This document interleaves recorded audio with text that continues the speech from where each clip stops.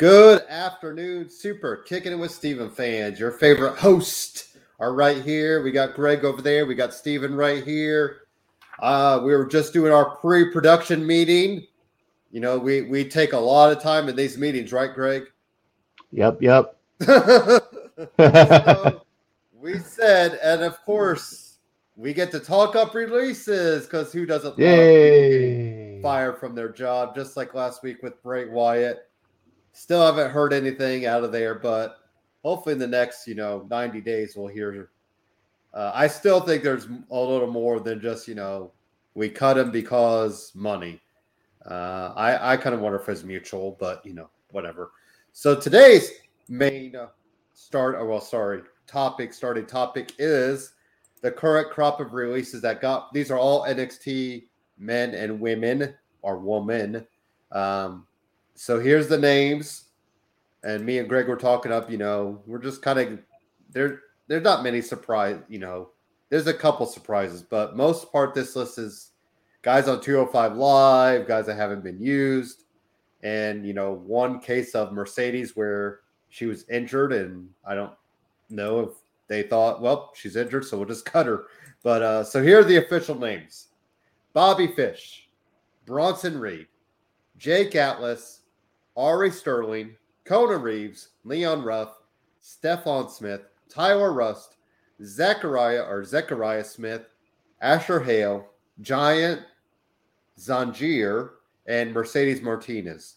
So, of course, you look at that list and you think, what the hell are we doing with Bronson Reed? That's all. That's all I keep coming back to. He's the name that I personally loved. I was becoming a big fan of him. I guess you could use that as a pun intended. I was a colossal fan of him, and I thought he was ready for the main roster. I thought he was going to make an impact on, the main roster. Looking ahead, though, does he get lost in AEW right now? Like, I feel like, because NXT guys only have 30 days. So, they could sign after a month, whatever. I think personally he may want to wait it out and maybe go do the indies for a bit. And maybe early, maybe late end of this year, early next year, if they're interested, kind of, or if he wants to make that known. Some people mentioned New Japan, which would be interesting because he's Australian. So you have a closer, travel. And if New Japan has a working relationship with AEW, well, then you don't necessarily need to go AEW.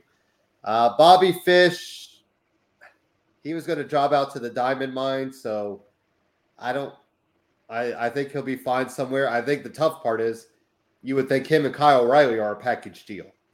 Even though they're both singles guys now, they've been a tag team forever, as far as I know. And then speaking of Diamond Mine, Tyler Rust, who just picked up a win, I believe it was a couple weeks ago, over Bobby Fish, or whatever was part of that tag team match.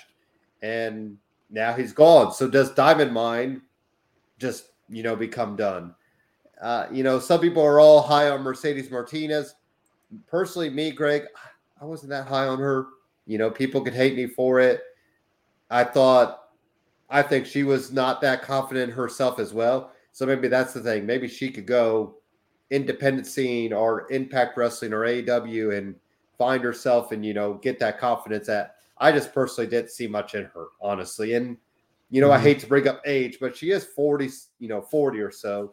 So you got to think, the years are counting down. So those are the 3 or 4 names that, I see and I'm like, okay, what are they doing there? But really it's Bronson Reed. That name, I don't know, Greg, what we've talked him up many a times on this show and, thought he was ready for the main roster. And now he'll go find himself, and maybe it's for, they always say blessing in disguise. So, what about your thoughts? What are your thoughts on some of these names and, current crop of releases? Yeah, I'm definitely disappointed with a bunch of those names. Bronson Reed being the biggest one. Guys only been getting better since last year's breakout tournament, and he's only gotten better, week after week. And it took him, getting some wins, getting some ring time. And getting that homegrown momentum, and which has been super hard to do with no fans. Mm. Um, and so the way the guy just kept improving, kept getting better, and you see he found his confidence, he found his swagger about him, and his match quality just improved because of it. And I was thinking the same as you were that, this guy's ready to move for the main roster. He's dropped the North American Championship. This is the time, go up and, he's going to fit right in with, the big bads on the main roster. And I was looking forward to it. And to see he's been cut, it's like, why? What are they thinking? They do it right, and this guy can be a money making machine.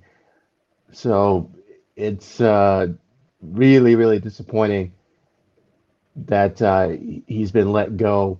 I'm excited for his prospects elsewhere because any place would be a fool not to throw money at him. Um, I don't want to see him in AEW. I would rather see him go to an ROH or an Impact because he would be better in that setting.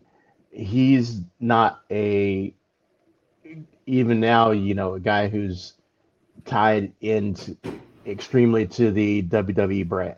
So Yeah, um, like he can, refined himself. right. So if he pops up on Impact, he pops up on New Japan, he pops up on ROH. Um, he's not going to have that stigma that longer tenured WWE guys have of, oh, that's just WWE reject. He can rebuild himself, he can repackage himself and be better for it and still look like, kind of a local talent or a homegrown talent. Um, so I want him to be a big fish in those ponds, the ROH pond, the Impact pond, and after he gets a couple more years of experience, AEW pond, um, Hmm. which is a much bigger pond and it may end up bigger than the WWE Well, pond right in now it is too a couple crowded there years. for him. Like you said, Yeah, I just can't see him. I mean, I could see him going there, because why not? Like you said, you write that check.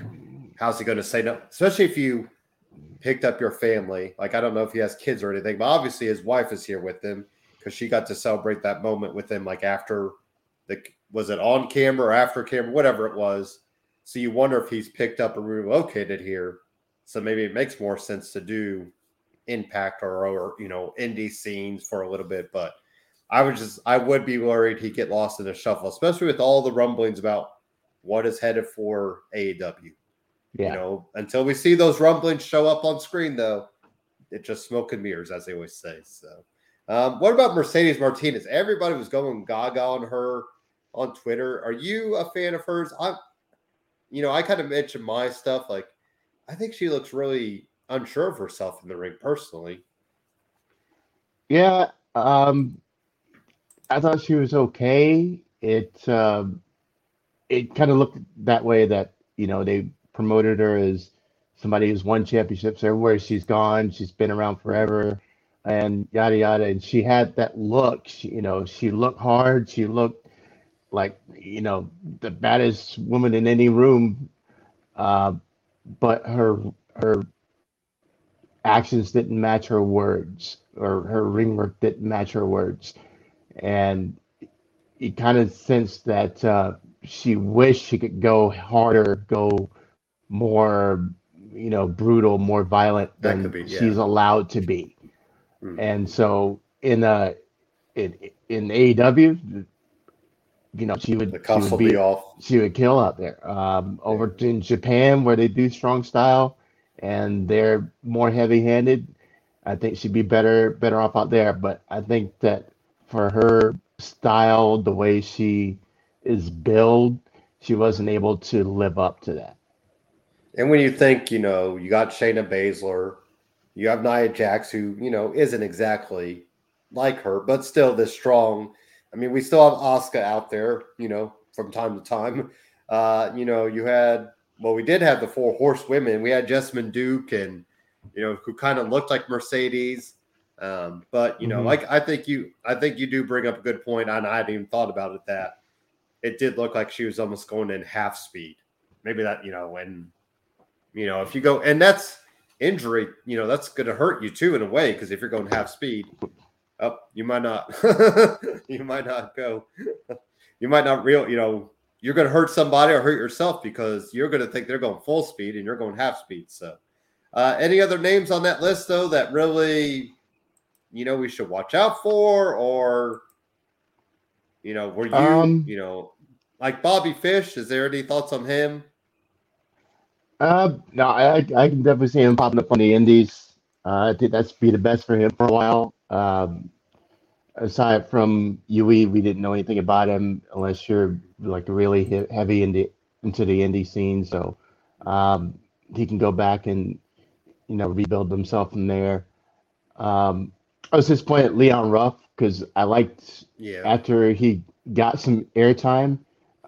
His charisma was off the page. You wanted to get behind the guy, and he's another casualty of the empty arena. Those moments with Gargano and Championship would have been huge in front of a live crowd. That's true. And that was the missed opportunity. And not his fault, but they could have easily generated another moment like that. Put him in that underdog role against anybody, and fans would have got behind them, and he could have had a chance to show what he can do in front of an audience. And those he's been on TV for a long time. It's just really unfortunate that he didn't get that chance to get that homegrown approval from the NXT universe and become a player again, because I liked what I saw from him once they gave him some spotlight, let him shine, and I think he took advantage of it. So otherwise, Tyler Rush, no big deal. Jake Atlas, he's from the Dean Malenko school. If I can't, I have no personality. You can that's have a good way to put it.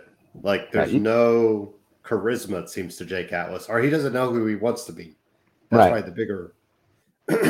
You can be the greatest wrestler, but if you don't have the personality, the ability to get on the mic and get people to rally for you, then you're not going to be long in this world. So I mean, I guess if they let him play up the, he's gay, so maybe if they let him speak about that, we could have seen who he truly is.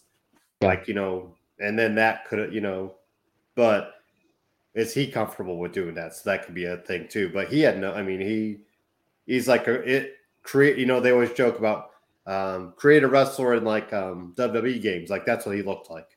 Like you'd even modify anything. True. Like you just went 50, 50, 50, 50, 50, 50. Here's the, first hair, first body. Here's a pair of, trunks. I mean, I couldn't even recall what kind of trunks he, I think he just had black trunks now that I think about it.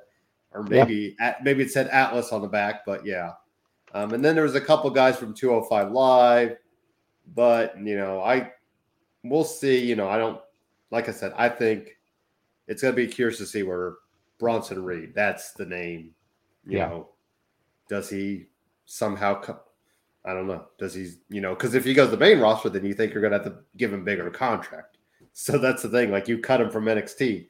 Like he was never, a WWE main roster guy. So yeah, another, I do have Twitter in the background, Greg, just in case, like last week. Maybe I shouldn't keep it in the background, but whatever. So, still crazy to think that was just a week ago. It feels like 2,000 years ago. So these COVID times just make me have no sense of time anymore. Just every day feels like it's this long compared to what it used to be. But anyways, when we talk about that later. Raw. So we had Goldberg out there, doing his challenge to Lashley. What about Goldberg's kid? Well, I hate even saying kid because, man, he does not look like a kid anymore. And, Gage out there jawing with Lashley and MVP. Goldberg spears. Lashley accepts. So we are officially, Greg, on the road to Goldberg, Bobby Lashley for the WWE Championship in the year of our Lord 2021 SummerSlam in Vegas. Like I said, whoever had that on their bingo card, give me all the lottery numbers right now because I had no clue that Bobby Lashley. But I can't get over the kid. He's got to be like 16, 15 now. What a difference 5 years makes because they showed a side-by-side picture, and I should try to bring it up so we could screen share it, of Gage when Goldberg first came on the ring in 2011 with his dad. He had no shirt on, a pair of black pants, and now that kid is like, he looks like he's ready to roll into the PC, in a couple of years. Like, I mean, Goldberg has definitely been helping him out a lot. So, do we need to add anything else, Greg? Do you want to add anything else about, we've talked it up. Now it's official. So now you can officially speak your thoughts on it. Yeah. Goldberg, Lashley. Officially, it still sucks. Officially, I still hope that Big E ends up cashing in by Goldberg gets the surprise win, and then Big E cashes in on him, so he gets to live out his dream of having a match with Goldberg and taking the championship. That's the only way I'll buy this match, Greg. And I hope that all the Big E trying to go at Roman is maybe a red herring for that. Right. Especially that little, whatever that segment was yesterday when Big E's just like, right. And did you see there's a apparently a live event, Big E perched like legs, in a certain position, and making out with the briefcase and humping the heck out of the turnbuckle. I mean, I was just like, if that's him with the case, are we going to get the live sex celebration? With just him in the title if he wins it, we'll recreate just him in the title and maybe he'll call her Lita just for fun, for shits and giggles. But the Lashley Goldberg, like I said, I will be all behind your idea. I'm not confident in it, but I will be on board if Big E muscles his way down to that ring. I will be cheering like hell to get Big E to cash in and win, because that's the only way that we can salvage this. Right. Or Lashley just has to kill him. Literally kill Goldberg in the middle of the ring so that Gage has to come out there and tell him to stop. But, yeah. Anyways, how about Drew McIntyre defeated Veer Shaky versus DQ? Once again, we're getting chairs and the sword involved. What kind of gimmicky match? I mean, I feel like we're going to go, Extreme Rules is still a month away. So I feel like the SummerSlam match still has to be just a straight up one-on-one. And I guess if Jinder wins, whatever. But, are we going, maybe we're going to do a gimmicky match for SummerSlam and Extreme Rules, Greg? Or do you still think we need just Drew McIntyre and Jinder Mahal one-on-one at SummerSlam, then maybe a 6-man gimmicky, chairs match at Extreme Rules? Yeah, the way it looks, the old formula where, okay, I'm beating up your cronies week after week. Now you can't run me. So this has the smell of, the first match of SummerSlam, just straight up Drew versus Jinder. And then for Extreme Rules, one of those gimmick matches, a chairs match, or I would say a TLC match, but nobody wants to see that. Or no DQ, something like that. Yeah. You feel like Veer and Shanky are going to interfere probably with chairs because the chairs keep coming in, and then that way we can get the chairs match. And I'm going to say maybe Viking Raiders help Drew because we kind of think they're out of the tag team title picture right now. So I could kind of see, like I said, Viking Raiders Viking Raiders and Drew against Jinder and Veer and Shanky, and let Drew do up his makeup, like Braveheart, kind of match Viking Raiders. And I mean, I'd rather have Drew win at SummerSlam.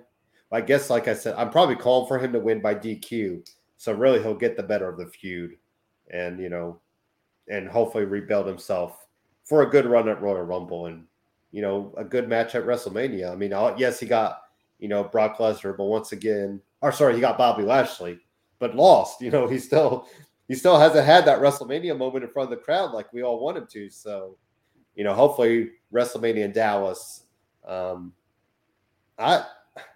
I don't know, Greg. I'm kind of thinking him and Cena would be something. I don't know why. It seems like he wants Cena, and that would be a good win for him. And it wouldn't get him the title, because maybe people still don't want him to have the title by then. Is there any idea what you think? I know this is way far off ahead. Any thoughts on maybe what Drew could do for WrestleMania that wouldn't be title, contendership type deal? Not yet. Too far out. I think Drew's even a longer term prospect than that. I'm thinking maybe 2 years down the road instead of this coming WrestleMania to WrestleMania after that. Because it's going to be even bigger. It's going to be in Los Angeles. It's going to be that's true. As big as this production is going to be in Dallas. LA is going to be totally off the hook. LA is where I see Roman Reigns against The Rock. Because Frankie LA... and John Morrison versus The Miz and Maurice. That is our main event, Greg. There we go. Hollywood, says more LA than maybe that. They could do the backlot brawl. We could bring that back from Piper and Goldust back in the day. True. That backlot brawl, and then of course Velveteen Dream and Adam Cole did the parking lot brawl. But yep. Roman and The Rock, that should be your penciled in one of your probably your main event for WrestleMania 38. I don't care which aisle Roman's at. Maybe he went heel maybe he goes face and goes back to heel just to heel up against The Rock. But yeah, that should be because like you said, doing it up in Hollywood. But I would love to see just Drew and Cena, or maybe Drew and AJ. I know we've already got them, but that's kind of something too. So I think Drew to build him back up to the top is going to be a longer than a 6-7 month process. So we give him a mid card spot on this WrestleMania, and then on the WrestleMania after in LA. Then we move him back into the top spot against whomever for the title. Yeah. Which, who knows? At this rate, if there's anybody left, it might just be Drew by default. It'll be just Drew in an empty match, and they'll just be like, here, take the title. Get your WrestleMania moment, kid. Rhea Ripley defeated Nia Jax. I think we're starting to see it, Greg. What you've always wanted. There was a little splinter between Nia and Shayna, just as small, until next week when they're tag teaming up against, Dana Brooke and Rhea Ripley or something like that. But I think they realize they have to break them up, and draft time probably separate them, if not before. Like it needs to be done. So Rhea Ripley though, man, she hit that riptide on Nia twice though. That's that's no easy feat. That's like dead weight. So, but have at it, Greg. You're getting a small glimpse into your hope and wishes. Yep. I was watching it. I was getting closer to the edge of my seat. Every second that was going by, I was like, here it comes, do it. And we got the argument. I was like, waiting for the hands. Come on with the hands. And we didn't get it. Shayna bowed out to the ring. I was like, oh. Not there yet, but it's coming. I'm sure you can feel it, but I was like, yes, at least it's the embers are smoldering, and it's only be a couple more weeks before it becomes a fire. And maybe there's your SummerSlam match, Shayna against Nia, and I was gonna say, do you want it that soon, or do you break them up after SummerSlam and let them do something about Extreme Rules? Well, what else do they have to do? I mean, Oh, that's there's, yeah. who's It's like the who are you Dakota gonna? Kai and Raquel thing. Like, we were like, well, it's too soon in a way, but then there's nobody else for Raquel, so you almost had to Right. do it. So, And and the, you could the probably tag do team division is a failure right now. So, and you could do a kickoff show match, I guess. right. I mean, it doesn't need to be on the main card. I don't know if I want it on the main card. Do you want it on the main card? No. Okay, Not well even then close. that's fine. If they break up now, then yeah, sure. How about speaking of maybe coming up from the ashes, Mason T-Bar. Oh wow, sorry there.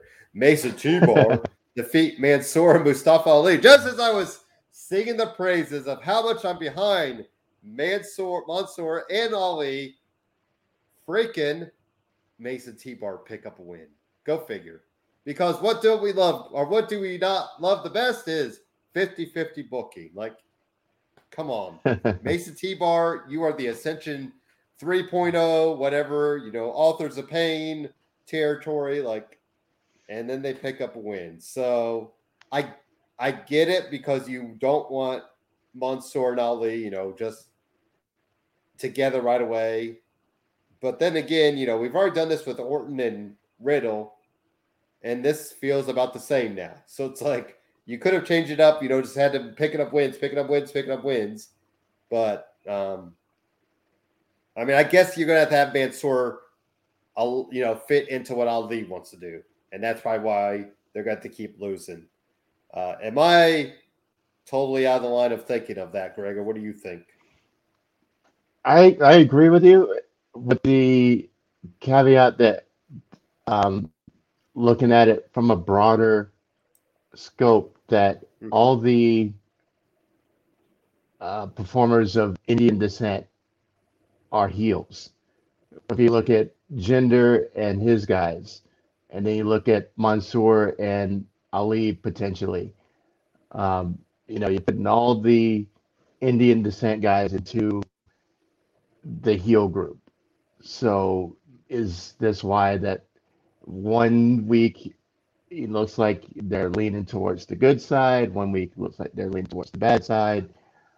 Um, do you want to have um, a collab and put all the Indian guys together and do like a Indian Nation of Domination kind of thing, or are you going to show some diversity and show this Indian group over here can be faces?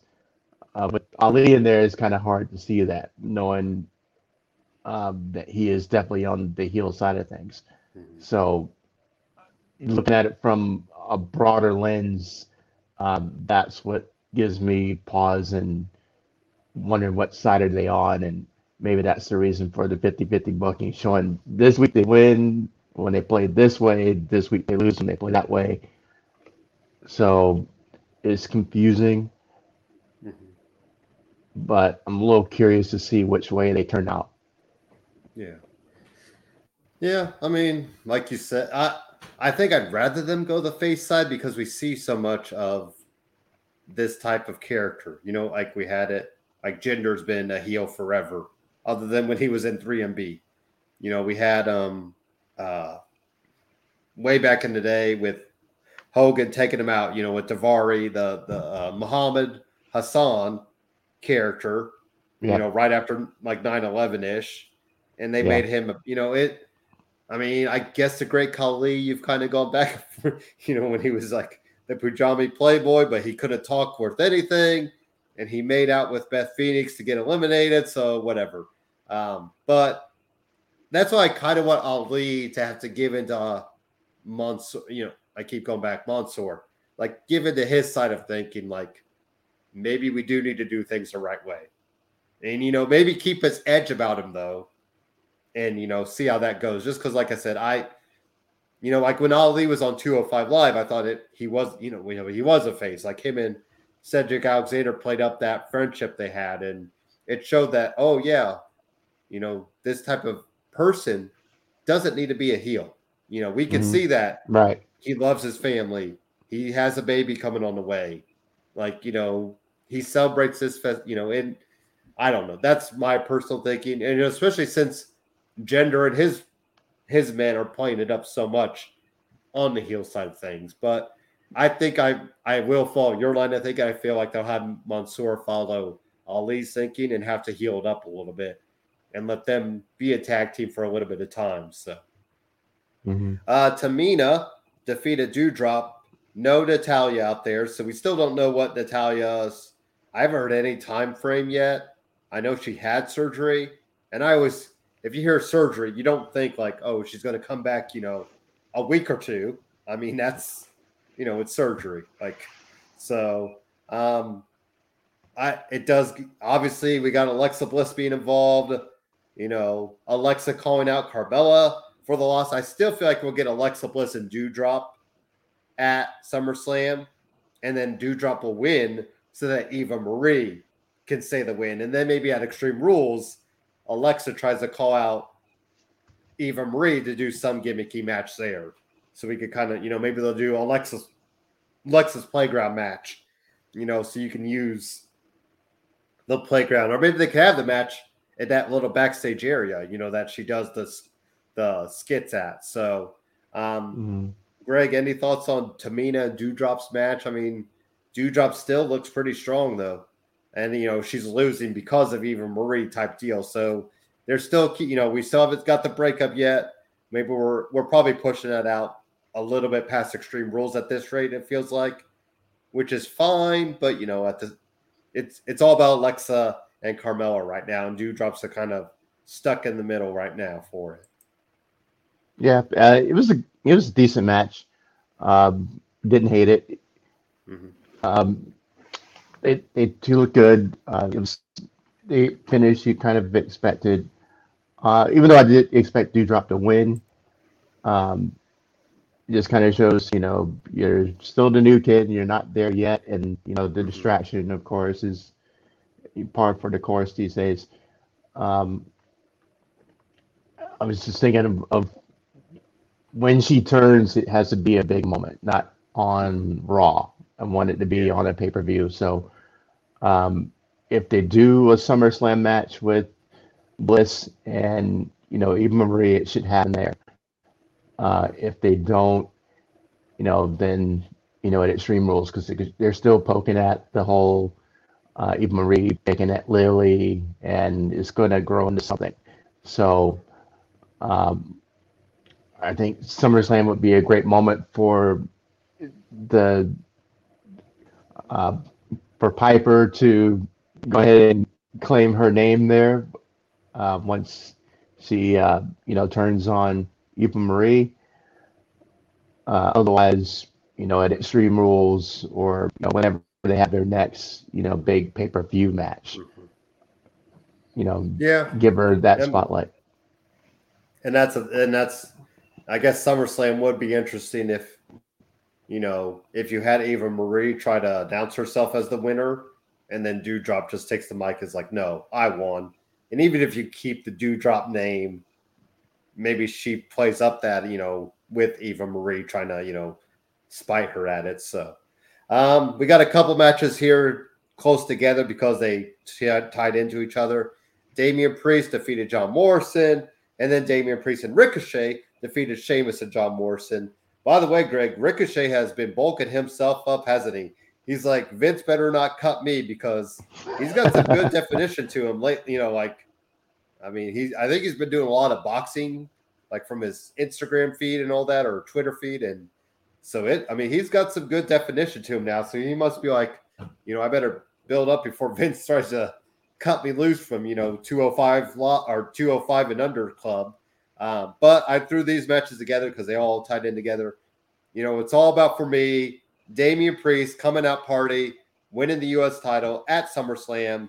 Like we said, in Vegas, in front of a crowd. Like, why not? You need to do it. Like, there's no why about it. It should happen. So any thoughts on these kind of two matches mixed together? I know I put them together because they happen right after each other. Yeah, there's not much about it except for building up the Sheamus and Priest storyline. Even though I agree with you on Ricochet, love the guy. I've been waiting for him to get his moment, and so I'm still pulling for you, Ricochet. Get it, man. He's looking good. He's looking like he's starting to look like a superhero. I thought in his outfit and the way he was moving, he kind of looked like Spider-Man. Um, Mhm. but yeah, I agree with you 100% that it's time to make that change at SummerSlam with Priest beating Sheamus. Sheamus is going to lose any shine. I'm sure they're going to have a great match. A nice smash mouth match like the last one they had where he, kicked his face mask off. That's the kind of, heavy handedness we're going to be looking for, and they're going to bring it, I'm sure. But so Mhm. you go ahead and put it on Priest, see what he can do. So I'm actually looking forward to that match now. And even making, I wouldn't mind, opening match, like you can really let, Priest have that moment, kickoff, not kickoff, the kickoff show, but kickoff match, like Yeah. the, opening the curtain. And then that really shows you, like, you're letting him have that moment and kind of build it up. Almost defeated Riddle. Uh, we're still waiting on Orton to come back. But let's get into it, Greg. Keith Lee defeated Karrion Kross. So we we have Keith Lee pick up a win. So now are they doing? I wonder if they're doing the Jeff Hardy story with Keith Lee instead, where maybe Keith Lee gets some wins over Karrion Kross, and then Scarlett shows up to help Karrion Kross get his mojo back. Is that anything you're buying, or we just want to give Keith Lee a win here? Yeah, the whole situation with Cross has been super confusing. Um, it would have been much better off just having him come up, beat down the job squad, and just look like the incredible monster heel that he's been on NXT, and at the same time just makes his match with Joe look that much more important. Um, so what they've been doing with him with losing to Hardy and now losing to Keith Lee, it's kind of, if I was Joe, I'd have my face in my hands. Go, what are you doing?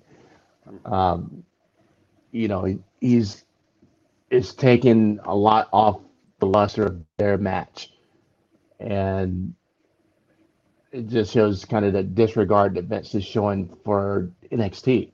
Um, I don't know if him and Paul are having some fights behind the scenes or whatever's going on, but um, it's totally a slap in the face of NXT in my book. The way they've treated Cross on the main roster, and, he's just starting to look like just another guy. Um, and that's the last thing you want when you're bringing this guy up. The champ, the guy who's supposed to be killing everybody he steps in the ring with, and he's taking the loss to Jeff Hardy. I mean, come on, man. I mean, 10 years ago that would have been a respectable loss, but now not so much. Um, and with Keith Lee, it's understandable. I mean, but they even played the storyline card of, you know, Cross is who, or Keith Lee is who Cross beat to win the NXT championship. They didn't mention that at all. They could have made the match that much bigger by pushing that narrative on the show. I mean, you don't need 2, 3 weeks of advertisement to build that up. You could have just dropped that line in there to, let the people who didn't see that match know this is a rematch of sorts, and can Keith Lee get his payback? That way, it would have made it look more legitimate, more reasonable. That Keith Lee had something to prove. Keith Lee wanted to get that win back. Keith Lee wanted to prove he can beat Karrion Kross, and give him more time to have a great Smash Mouth match. And it could have been 5-star quality. It could have been much more than it was. So it was a huge, huge disappointment from all those angles, especially when you had that storyline right there for the taking. So I'm really disappointed because I like Cross and I like his potential, but the way they've treated him since he came up from or since they've started putting him on the Raw, has been just so disrespectful. It's put me off of it a little bit. Well, you got to think too. Like we've talked about for years. If NXT is supposed to be on the same level, why not carry over storylines?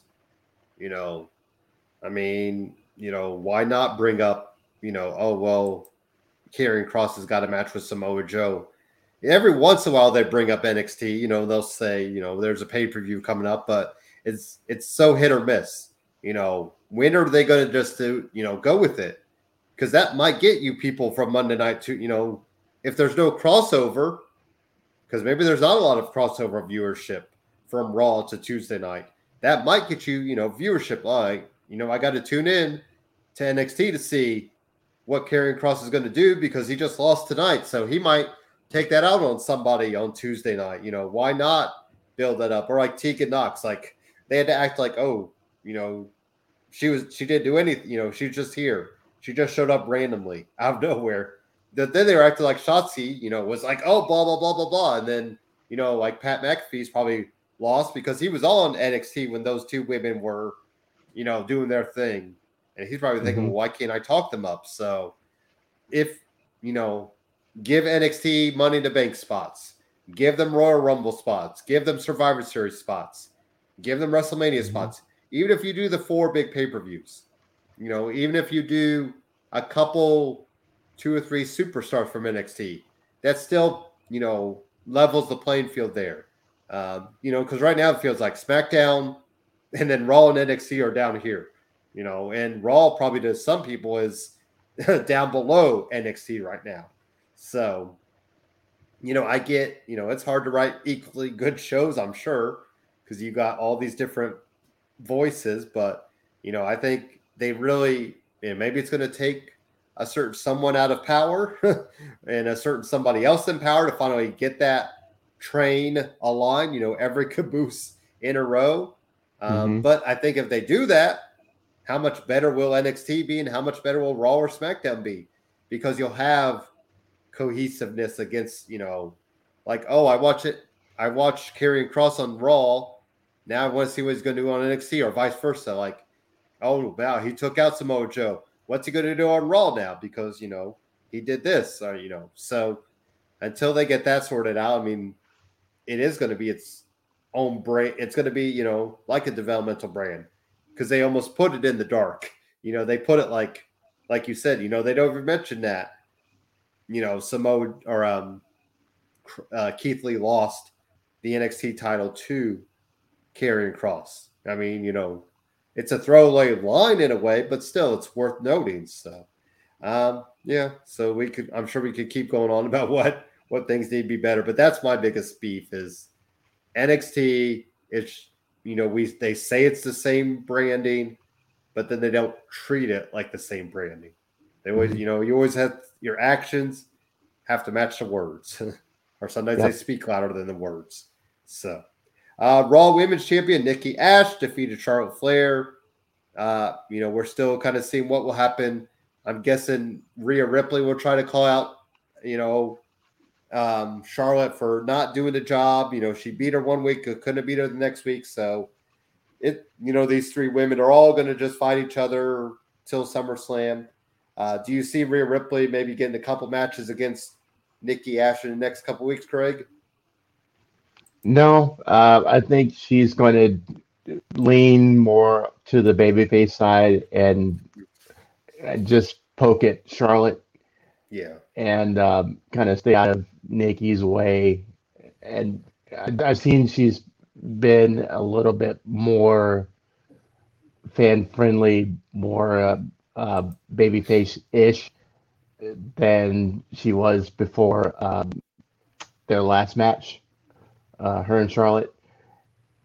So it could be that they want her to be baby now instead of this tweener, naggy kind of Charlotte annoying.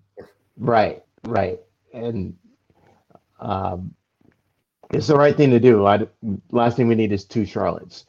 So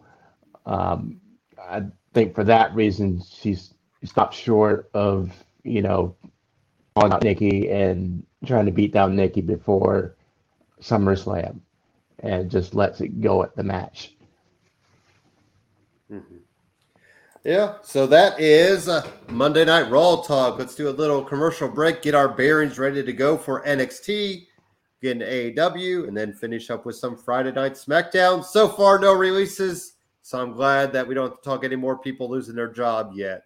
The day is still early, though. So right. We'll see. But when you want to be elite, go to Elite Performance.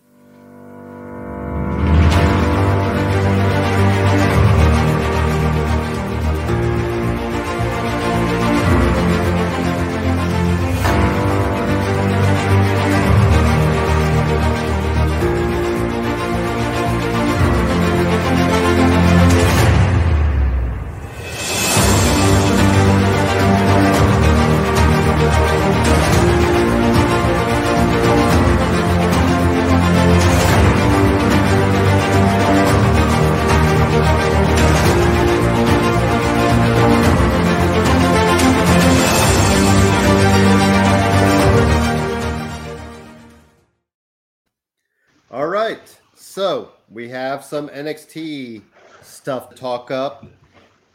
Hit Row defeated Legado de Fantasma by DQ. All kinds of shenanigans happening there. We'll see where this is going. I still think Legado should be on Raw, and maybe they're just waiting out till October. But then with the releases in NXT, you almost feel like, well, maybe they have to stay down there a little bit longer. So I think Legado de Fantasma is much needed on Raw, just to kind of give another heel faction, give some more wrestlers up there. But Hit Row. I always joke, Greg, with these two factions, I don't know who to root for. Like I don't know. Like Hit Row doesn't really bring off some babyface vibes. Legado de Fantasma doesn't. So it's like, who should we be? I guess by default it's Hit Row because Legado plays it up more. But in both sides of things, I'm just like, I don't really want to cheer for either team, because it just feels like both teams are kind of at the same place. Is that kind of how you're thinking too, or how do you feel about these two teams? Yeah, I agree. They look like two, bad guy factions, going at each other. The only difference is I think that Hit Row is more over right now than Legado is, even though they've been around longer. They seem to resonate a little bit more with the NXT universe. You hear the Hit Row chants during the matches. Go back a couple weeks ago when they did the whole Rolling Loud business, the simulcast, and we are talking about that it may not have made the most sense to have Street Profits and Bianca be the representatives at Rolling Loud. And I was thinking, in retrospect, having that cipher happen at Rolling Loud instead of on NXT television probably would have got over a lot bigger than what they did with Street Profits and Bianca, because it would have been a whole lot more relevant. The people there would have known what a cipher was, and it could have made a ton of bucks for Vince and the guys. But just showing that it's hidden for a lot more. It's hidden closer to home for the fans than what Legado's doing. Yeah. So I think just off of a relevancy aspect, that Hit Row may be the favorites if you're betting. Yeah. As far as whose side is the crowd going to be on, even though they're both heel factions. Mm-hmm. And like I said, if Legado takes another L, I mean, what more can they do down there? So it's like, I think they're definitely due up. Ridge Holland defeated Ikemen Jiro. Not much to talk about here. Ridge Holland built like a hoss. We'll kind of see where he takes off with Pete Dunne and Oney Lorcan. And then once you get Danny Burch back, you got a pretty solid. I don't know what their name is. They really haven't.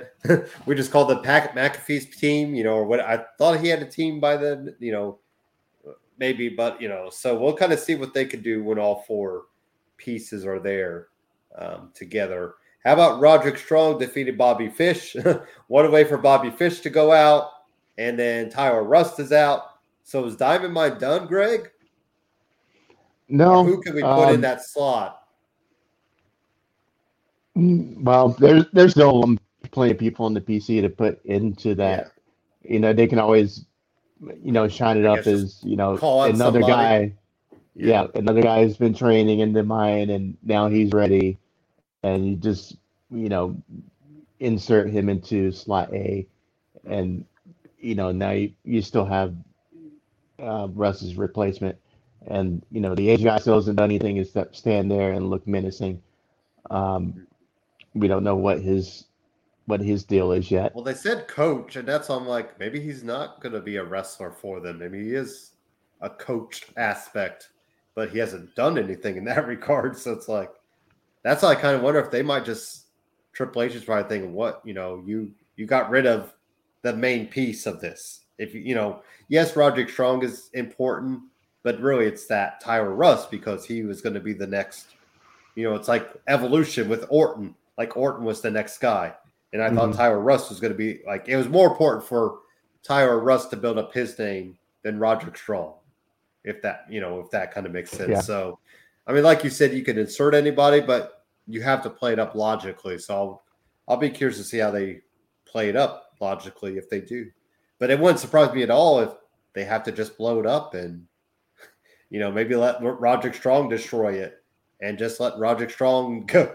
Do his thing on his own, and Malcolm Bivens gets screwed over again because it feels like every time Malcolm Bivens has, like he had Veer and Shanky at some point, and he had Tyler Rust by himself. So it's like, they obviously see something in him, but not enough. Maybe that's the thinking.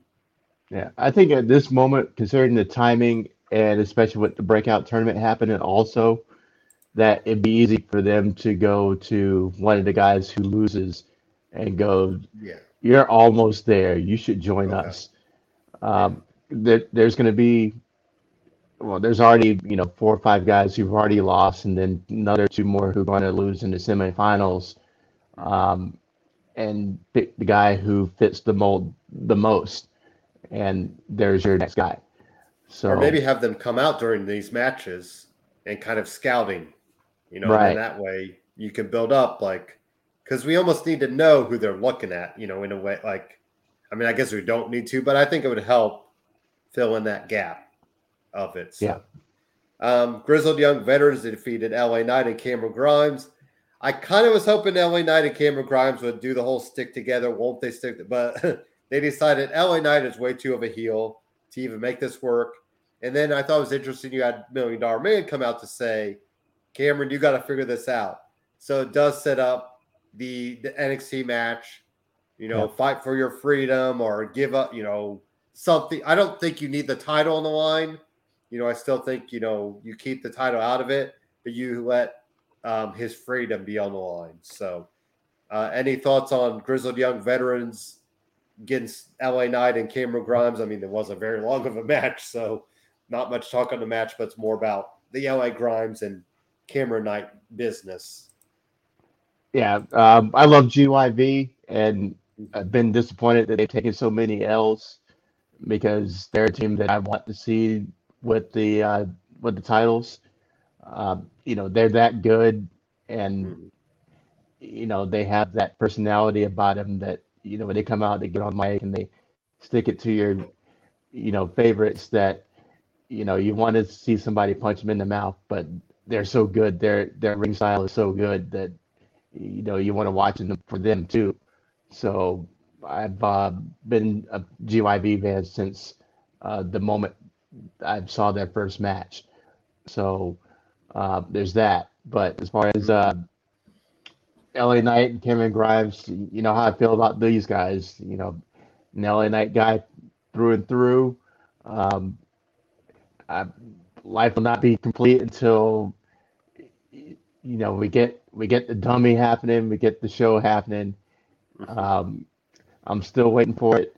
He hasn't called anybody a dummy once in this whole uh, Butler shtick that they've been doing.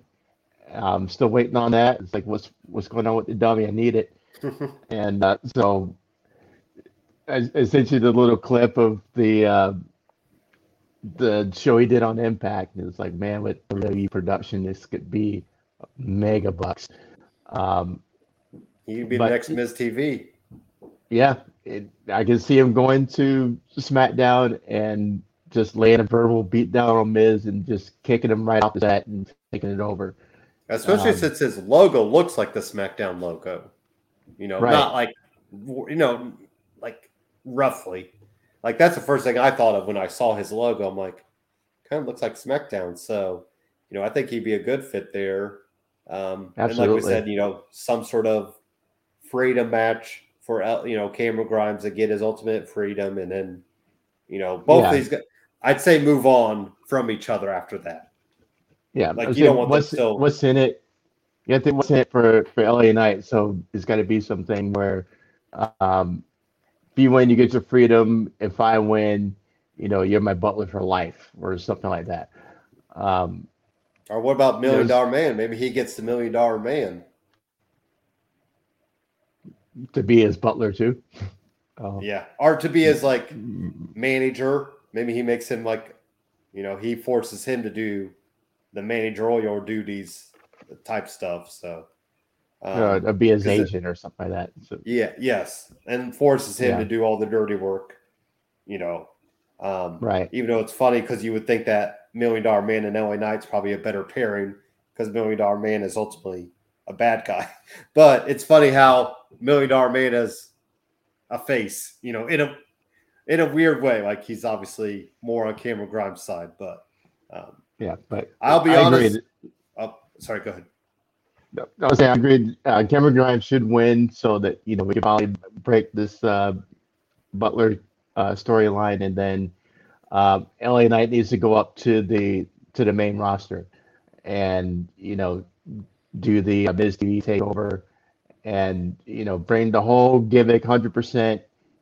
Dummy, yeah, bring it all, and just be the man up there because it would be so amazing to see that. So if you guys haven't watched him as Eli Drake in Impact and watched the show, the whole business with the dummy button and everything, you got to go do it. Just YouTube it. It's awesome, and it would be hilarious on the main roster. And just that heel that is so amazing on the mic. You want to see somebody punch him in the face, and he's going to bring awesome matches. So Well, I was just thinking, like Kevin Owens, he brings the talk show time to time. What if they had, LA Knight trying to crash Kevin Owens' show and stuff like that? And Kevin Owens is a guy that we love to watch him smack up people. So, what better right, feud to get LA Knight going on the SmackDown if they wanted to go that route than just go right at the one of the top guys there. So, I did not catch. I don't know why, Greg. I have no memory of Trey Baxter defeating Joe Gacy. I was probably on my phone or something. Do you have any thoughts on Trey Baxter? I know he's a big Seth Rollins guy. I believe he trained at Black and Brave. So Seth Rollins is all for this guy. hmm So for me, that's that's enough. Like I don't even need to watch his matches yet. Like I'll just wait till he gets in NXT and does matches. But I don't know what I was doing at this time, but I missed this match. So you'll have to fill in my blanks for me on this match on Joe um, Gacy and Trey Baxter. yeah, it was a decent match. He was getting beat up quite a bit by Joe Gacy, just doing the Okay. power versus speed bit. Yeah. Um, and then he toughs it out. He makes his comeback. 2/3 of the way through, and he gets the win. And I forgot who's getting in the next match, but it was a quality match. Mhm. and believable. They told a good story, and his nickname is All Heart, so they kind of lean into that. He takes this brutal beat down, but he still has enough heart to come back and figure out a way to get it done. So Well, that was it's our last first round match, I think, it because was, now we yeah. have. So now we should have. Well, I wish they'd actually just have. Oh, here we go. So it's Carmelo Hayes and Duke Hudson in the semifinals match, then Odyssey Jones and Trey Baxter in the other semifinals. So I'm going to assume maybe Odyssey Jones and Duke Hudson in the finals. That's my pick right there. I think Yep, they're pretty yep. high on that Duke Hudson guy. I think Carmelo, we've already seen a couple matches on NXT, so I don't think he necessarily one more match against Duke Hudson is enough for him to make his name. And I do think they're pretty high on that Odyssey Jones because he's a big old hoss. And if you're going to get rid of our favorite big old hoss and Bronson Reed, then just bring up another hoss. So, Right. what do you call for the finals, Greg? Because the finals will be at NXT Takeover 36 2 weeks from Sunday. Sorry. Yeah, it looks like the best matchup with Odyssey and Duke. Um, Duke reminds me of a lot of Wade Barrett. Yes. Really Yep. smug, really, why is this guy wasting my time? Kind of, I'm better than everybody. And, he's smooth, he looks good, he um, carries himself like that, he has that charisma to him. Um, or and he's got some JBL in him too. Mm-hmm. Yes. He's maybe more so than Wade Barrett. He reminds me a lot of JBL, Mm-hmm. minus the money angle. Um, so he's got that going for him. And then the Odyssey's, like I said, just a big hoss, and they would have a great smash mouth type of match. And you go in there wondering who's going to win. Um, so I think Baxter and Jones, you pretty much have two faces, going up against each other, and so it. I wonder if you're going to have a little wrinkle in there with Baxter, Mr. Allhard, finding a way to win. But um, my vote, if I had to put it in there right now, would be for Jones and Duke Hudson. All right. That I hadn't thought about those comparisons, but the Wade Barrett and JBL is pretty darn good now that you kind of looked at it that way. And then I do wonder if we'll just kind of maybe see the respect factor because it feels like both Odyssey Jones and Trey Baxter are like fan favorites. So maybe at the end of the match, you'll get the handshake, whoever wins, and kind of celebrate both guys, and which is fine because it's just a break. This feels like a side piece to NXT TV. It's not like it's an unofficial NXT type thing. So Yeah. finally, we get to it, Greg. We got it. Johnny Gargano, Dexter Loomis, lover or loser. Beth Phoenix got her wish, so we have Johnny Gargano win, of course. But then we get Romeo and Juliet happen because Indy cannot just hide her feelings. She decided to go Lou Thez press Dexter and have a little makeout session with him while mom and dad were watching. So yes, we have the Romeo and Juliet aspect. I thought we might just have rain coming down on them because that's all we needed in that moment was a little bit of rain because that would have been the perfect chick flick rom-com, feel good.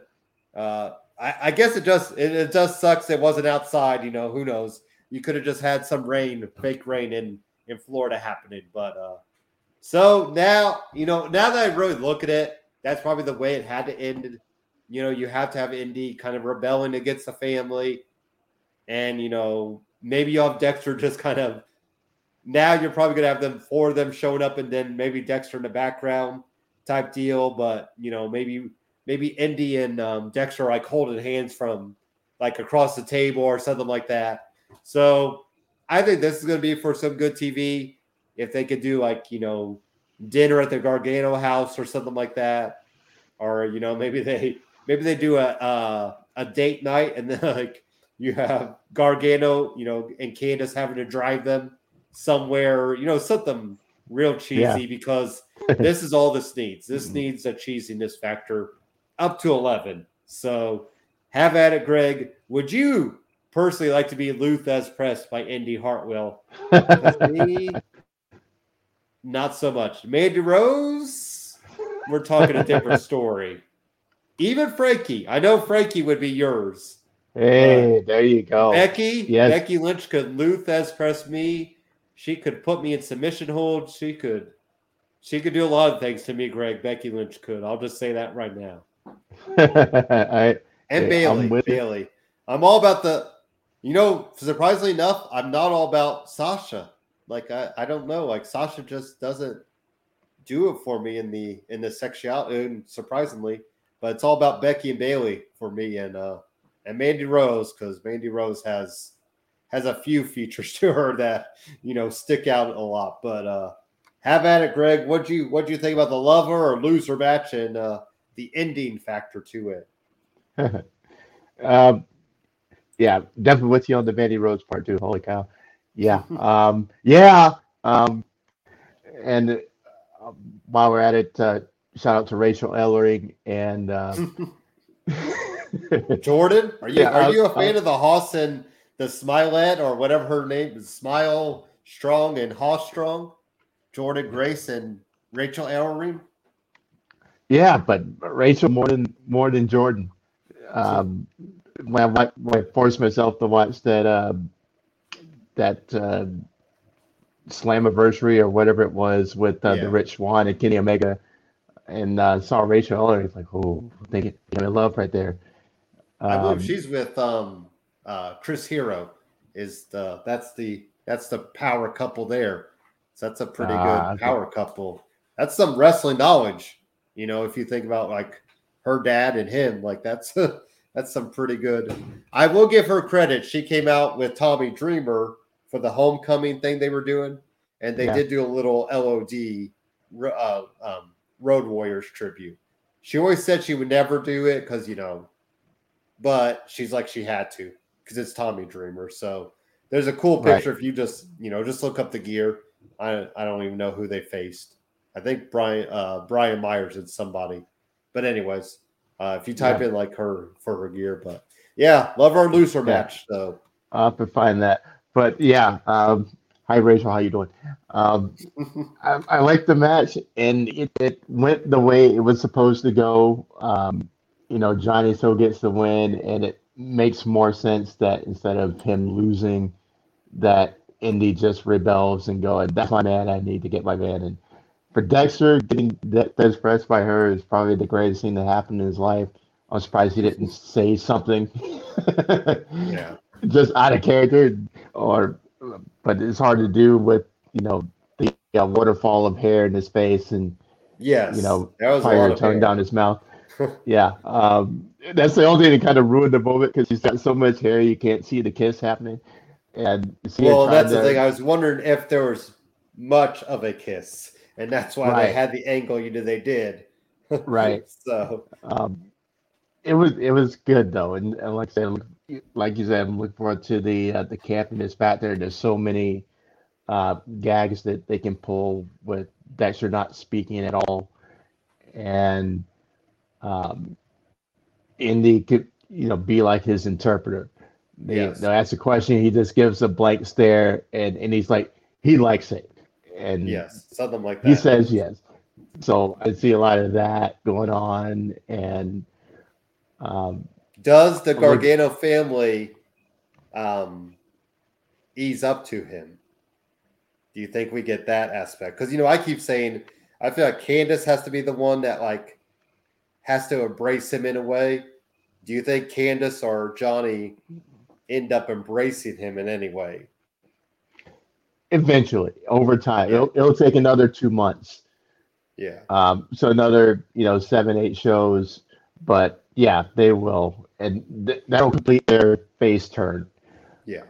Because we know Candice is still, the anchor of the face turn. Of being the heels and the last one to come along into being faces. And so she with should be the Dexter last in one to there, embrace him. right? So he'll get the other ones piece by piece, and then Candice will be the last holdout, and maybe he does something in the ring. Maybe I he wonder if he has to draws the save picture. her. He saves her. Like, I think that could be a interesting, like some beatdown Right. or something. But and we don't know what's Austin Theory. He's not been on TV cast a couple weeks, or was he on last week? No, he wasn't there this week. Okay.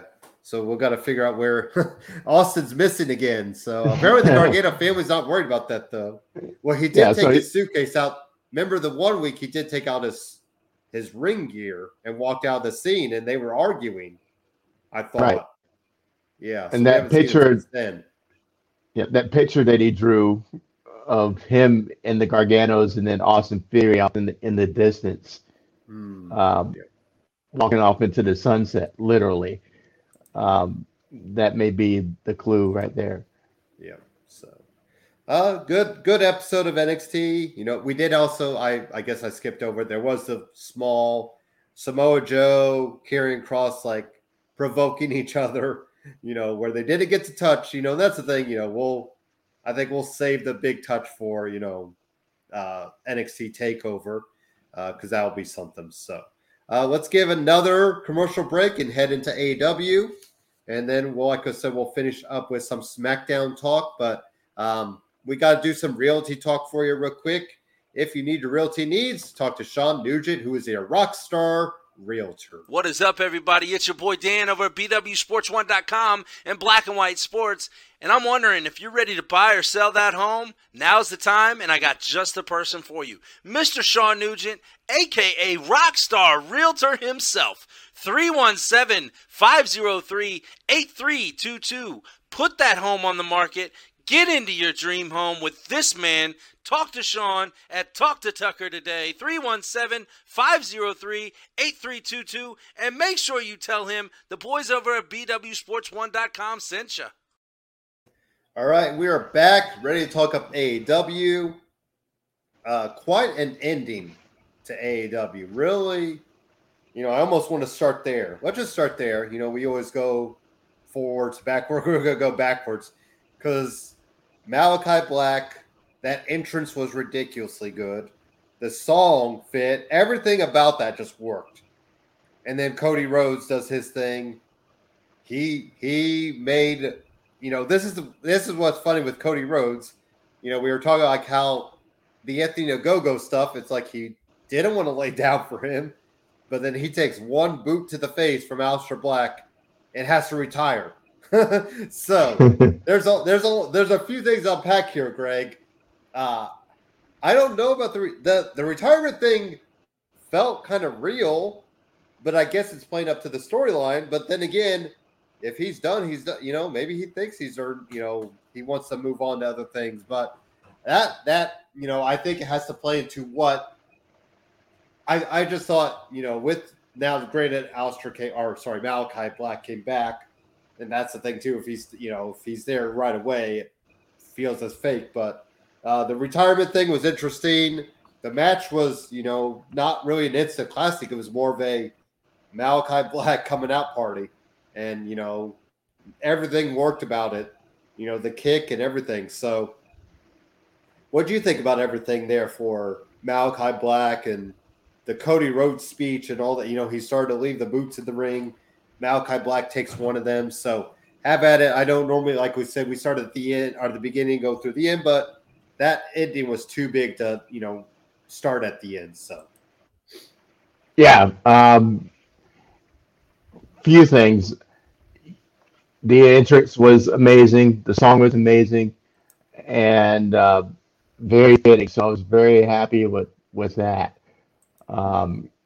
It looked like something out of Game of Thrones, the way they were doing that with, the headdress and the lights and all this stuff. So love it, and I hope they keep that for him because it definitely fits what he's trying to do. Um, I had a thought before the match started. I was like, well, if this was on WWE television, it would be 5 minutes. And guess what? This match was about 5 minutes. It was about. And Yeah, I was gonna say it wasn't much more. it ended in the same way you would have thought. Black mass, pow, game over. And once Tony Schiavone got up to go and interview Cody, I was like, oh, okay, I see what's happening here.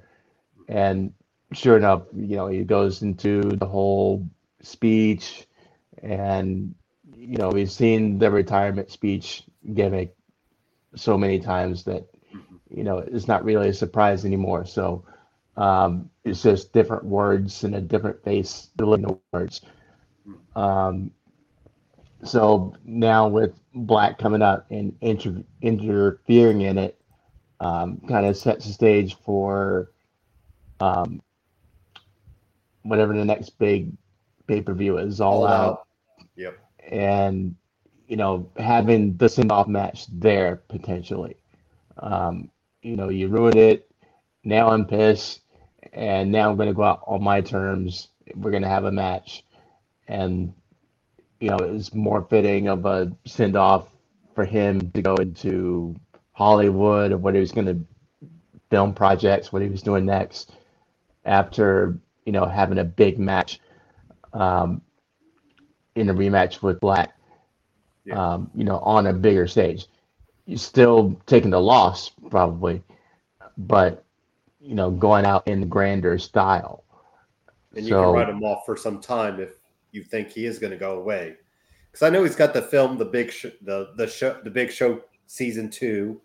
But, you would think that, now then again, the last season was only 6 or 7. It seemed like a very short season.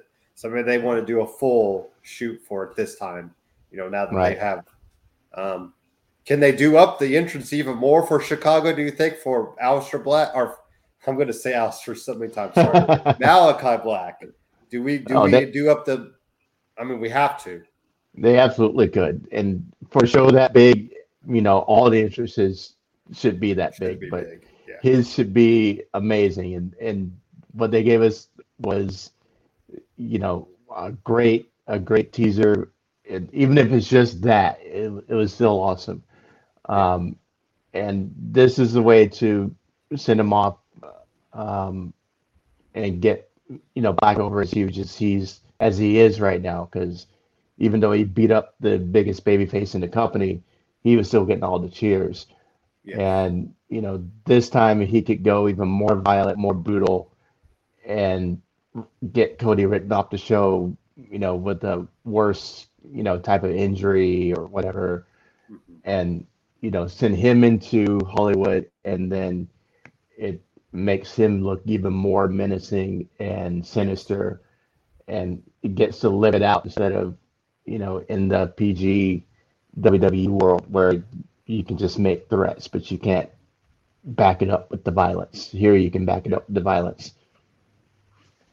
All right, some other things that happened. Leela Hirsch defeated the Bunny. This was an NWA women's contender match, because they can't fight for the AEW women's title. They need to fight for the NWA women's title. And Camille showed up, which that's the first.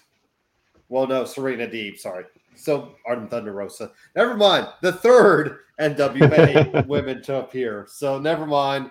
But I didn't realize how big she was. Like her, you always like to bring up visually what it looks like. And her and that Layla, like the camera had to zoom out because you really could not see how different they were. So I wonder if they'll do that. I don't think that match needs to be at All Out, but I'm going to say that match probably happens sooner rather than later. Do you think it happens in the next couple of weeks, Craig? The NWA women's title match for Layla Hirsch and Camille. I think she's just Camille. I know she's in a group with Nick Aldis, so I wonder if they might, maybe could convince him. I mean, he's the NWA champion. I think that would be a big kind of show of respect too. So, but yeah, Greg, thoughts on the NWA women's contender match and then the title match upcoming? Yeah, it was great. I don't know if intentional or unintentional visual right there of Camille getting in the ring and Layla Hirsch staring right into her headlights when they were doing the face off. Like, wow, she is that much taller. I'm facing off with your boobs. Okay. Mm-hmm. It was, but you look at her, she's wearing heels that are probably 4 or 5 inches tall. So I wonder if that was, on purpose or not, just for, the cameras and Visually, yeah. to set up kind of the David and Goliath kind of aspect of it. Even though anybody that Layla steps in the ring with is going to be, same, disparity. Just how much taller is the other person going to be? But she, has always proven herself against, everybody's taller than her, so it's not like it's a big deal. And I don't think it's an all-out match. I think it's going to go down probably on TV would make more sense. And if this is a one-off for Camille, it would make more sense to do it on, TV than to do it on the pay-per-view. So I think it's going to happen there, but it's going to end up being a great match. And, Camille's going to retain because I don't see her becoming a regular or even a semi-regular on AEW. Just seemed kind of a one-off kind of thing. And that's all I wonder. Like, you have Nick Aldis, a really dominant champion. Why not let him do a one-off and kind of see how the crowd reacts to him? So, Miro defeated Lee Johnson. I still don't like. I thought I was okay with the Miro character, but this whole Redeemer thing and speaking in like almost Bible verses type stuff, it just, I don't know. Like, do we have any idea what his character is? I have a thought that is you don't have to follow me for a second, but I'm enjoying the Redeemer gimmick because it's very self-serving. It's very from what we've seen in WWE, even it fits him. It fits him more in the AEW setting. He's over as probably one of the biggest heels in the business right now, but he has that unstoppable aura to him. Nobody's been able to put a dent in his armor really. He's staying there with the mid card guys and dominating them, building himself up the way it should be done. Beating the Lee Johnsons of the world. And but the religious aspect, I can see him leaning into it even more heavily. I'm the best, I'm the favorite. Even God sees me as his favorite wrestler, and thanking his super hot wife and super hot double jointed hot wife whenever he can bring her in. Right. Her 90 days would have to be up pretty soon, you would think. Yeah, I know it's on the way, and eventually she's going to come out one of these days. But with the religious thing going on, it takes me back to Steve Austin in King of the Ring. Mm-hmm. Yeah. And him going up against, I forgot who it was that was the Jake super the religious zealot. There we go. Quoting Bible verses and things like that, and it gave the setting for Austin to drop the Austin 316 and become a phenomenon. And maybe really long range booking that he keeps doing this Redeemer gimmick and God's favorite gimmick, and somebody who knows who is going to have their Austin 316 moment and just kind of duplicate it AEW style, and that's going to launch somebody into the stratosphere. Who is it? I don't know. Is Jungle Boy 316 going to happen? Is something Yeah. crazy? I mean, But I think that something like that may be what they're trying to do. A year, 2 years, by the time we've, you know, it's become such a um, part of an expected part of the um, show that we don't think about it until somebody does it. So maybe that's where it's going to end up at some point. It's either going to go over like Gamebusters or it's going to fizzle like that exploding barbed wire death match. So I mean, we'll see. But with that aspect, I feel like Malachi Black, who's playing up kind of this devilish guy, and what if he gets the title that Cody Rhodes had at first, and plays that up, and then maybe he goes on a longer run than Cody. So that's a really roundabout way of looking at it. But like you said, I think it's interesting that they're letting him dig into that whole God aspect. But and when we see Lana, I'll be interested to see what she kind of plays up. Do they let her finally be herself, and she could show what she's been wanting to show? So the Elite beat down Hangman Page. We saw that the Dark Order were held off from saving Hangman Page. So are we completely done with Hangman Page and the Dark Order, Greg? yes, finally. And they showed it earlier where Hangman said, it's been fun, but I'm out. And, we'll still, say hi in the hallway, but, it's time for me to do my own thing. And Uno kind of taking the lead while he was getting beat up by the Elite and saying, no, he wanted to be by himself, let him be by himself, and, don't jump in. And so, there's your, cutting the cord between, him and Dark Order.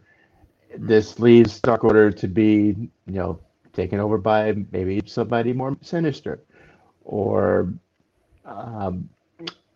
find their way into, something else, and Heyman, becomes a true solo act. So I believe it's completely done with their partnership as it was. So yeah, I think it's finally over. All right. Britt Baker accepted Red Velvet challenge. Speaking of looking really tiny, Red Velvet is a smaller gal. Like, not that Britt Baker's the biggest gal in the, in the joint, but Red Velvet looks small compared to Britt Baker.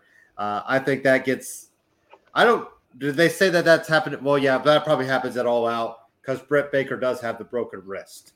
So I think that would make sense. I thought they did say All Out and let her kind of heal up completely. I don't know what's going on with the broken wrist, but Chelsea Green broke her wrist in Impact and ROH. So she did wrestle a couple matches, and now you have Britt Baker breaking her wrist. Deonna Purrazzo better watch out because she's friends with both of them.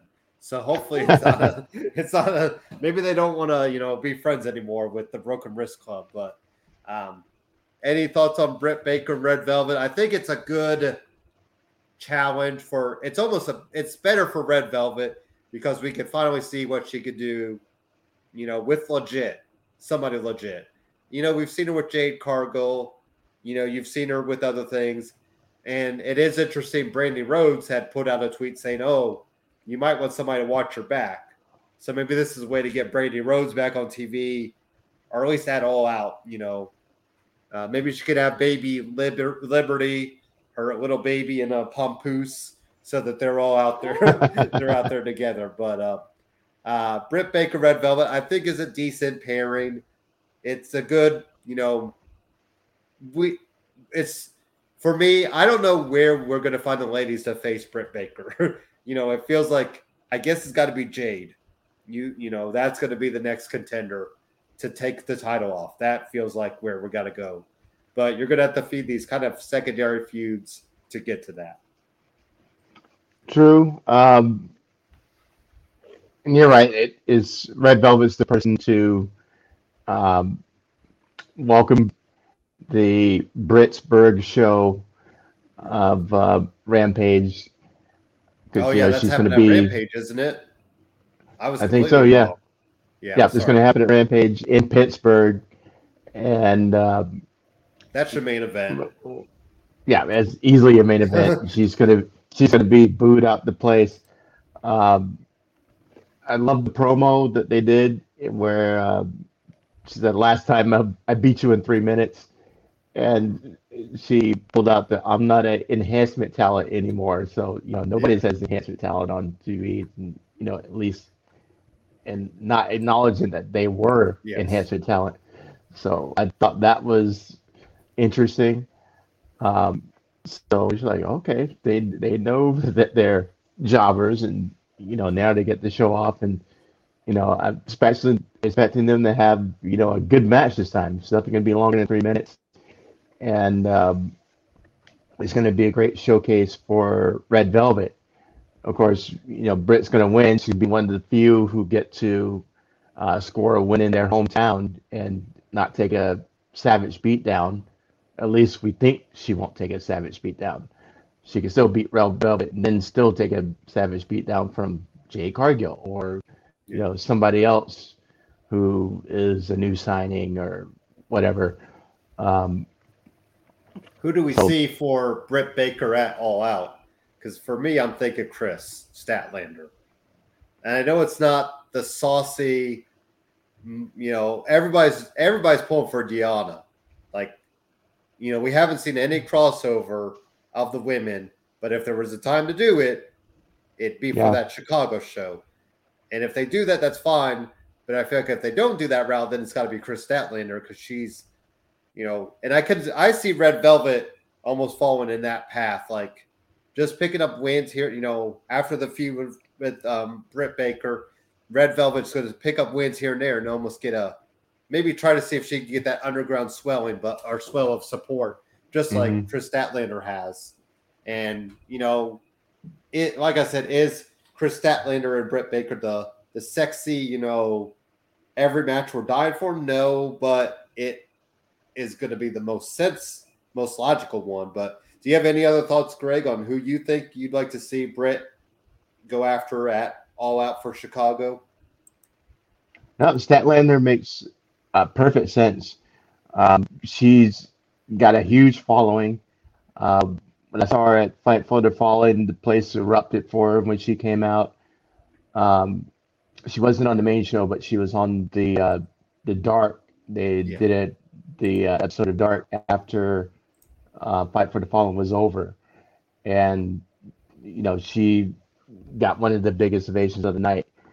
So she has that support, and she is a legitimate contender. She's the number one contender. They've said that on TV a couple times, and she's the logical next in line. And unlike Red Velvet, you're not going to go in there wondering, okay, who's going to win this match? Oh, we already know. With Statlander, you don't have that. She can legitimately beat her. Then you still have Nyla lurking, but we've already crossed that bridge. I still think it's too early for Jade, just because they're both heels. Jade hasn't beat anybody, and so you still need to build up momentum for her. So I think Jade almost has Revolution, like February-ish. Yeah, and not Full Gear. I think you got. It feels like because you feel like you really want to do more with Jade. You could do double, even Double or Nothing of next year, because that seems to be their WrestleMania type show, so that could be an aspect as well. So, but and then think they could probably do a fun entrance with Best Friends coming out with Chris Statlander, and you do. I'm kind of hoping Britt maybe does the Chicago Bulls. The old Sirius song, from North Carolina type deal. So I think that'd be kind of fun if they could get the licensing for that for her to do that at Chicago. Because she had the Jordan type T-shirt. It said Baker 23. So you could probably play that up. So or should just come out to Cult of Personality and really screw over the crowd. I mean, or Fly the Valkyries, or the Final Countdown. Just really play with the crowd. Right. So, Christian Cage defeated Blade. We're getting Christian Cage and probably Kenny Omega, which, whatever. But any thoughts on this stuff right here, Greg? I didn't really have any thoughts on Christian Cage and the Blade. No, the sooner Christian Cage is off my TV, the happier I am. He hasn't been relevant when he's not standing next to Edge in a long time, and this is not that time. So, how about this? The two guys from Everrise, now I think they're called 2.0. The Show is what they're going by, and Danny Garcia, going right at the top. I mean, the top three, what are arguably three of the most popular guys. I thought they put a good showing against Moxley, Kingston, and Darby Allin. You had the little moment with Sting and the chunkier guy of 2.0. I think his name's Matt. I always forget what their names are, but you had that little moment. And then there's that screenshot at the end of Moxley and Kingston and Sting, and Sting's like doing the two sweet sign note. People, I think, joked like, this looks like three dads out on the town or something like that. Like, Nate, or people, people always say, name this band. And I'm like, that's the Police, the Police 2.0, something like that. So any thoughts on 2.0 and Garcia versus Kingston, Allen, and Moxley? Yeah, I saw a headline that WWE veteran tag team shows up on Dynamite, and you start racking your brain to say, okay, who? And that would have been the last team on your bingo card that you would have thought of. And not exactly a veteran tag team. Right. It falls into, we got a big surprise, a big signing, and then Big Show walks out, or Mark Henry walks out, like, Christian, Everrise. Are you kidding me? I mean, you could have brought in two indie guys from, Timbuktu, and I would have liked it more. So, but I'm surprised they gave him as much time in the ring with those guys as they did, trying to show, okay, the Everrise guys, they're more than just a bunch of clowns. They can wrestle. So I get what they're getting at. Will they ever make waves in the tag team scene? I doubt it. But, let them live on Dark and, try to do something with their lives. But, yeah, I could have gone the rest of my wrestling life without ever seeing Everrise again. Well, and I finally looked up their real name, or their names now they're going by, and it's Matt Lee and Jeff Parker. So you talk about Matt and Jeff, like two of the most simplistic names.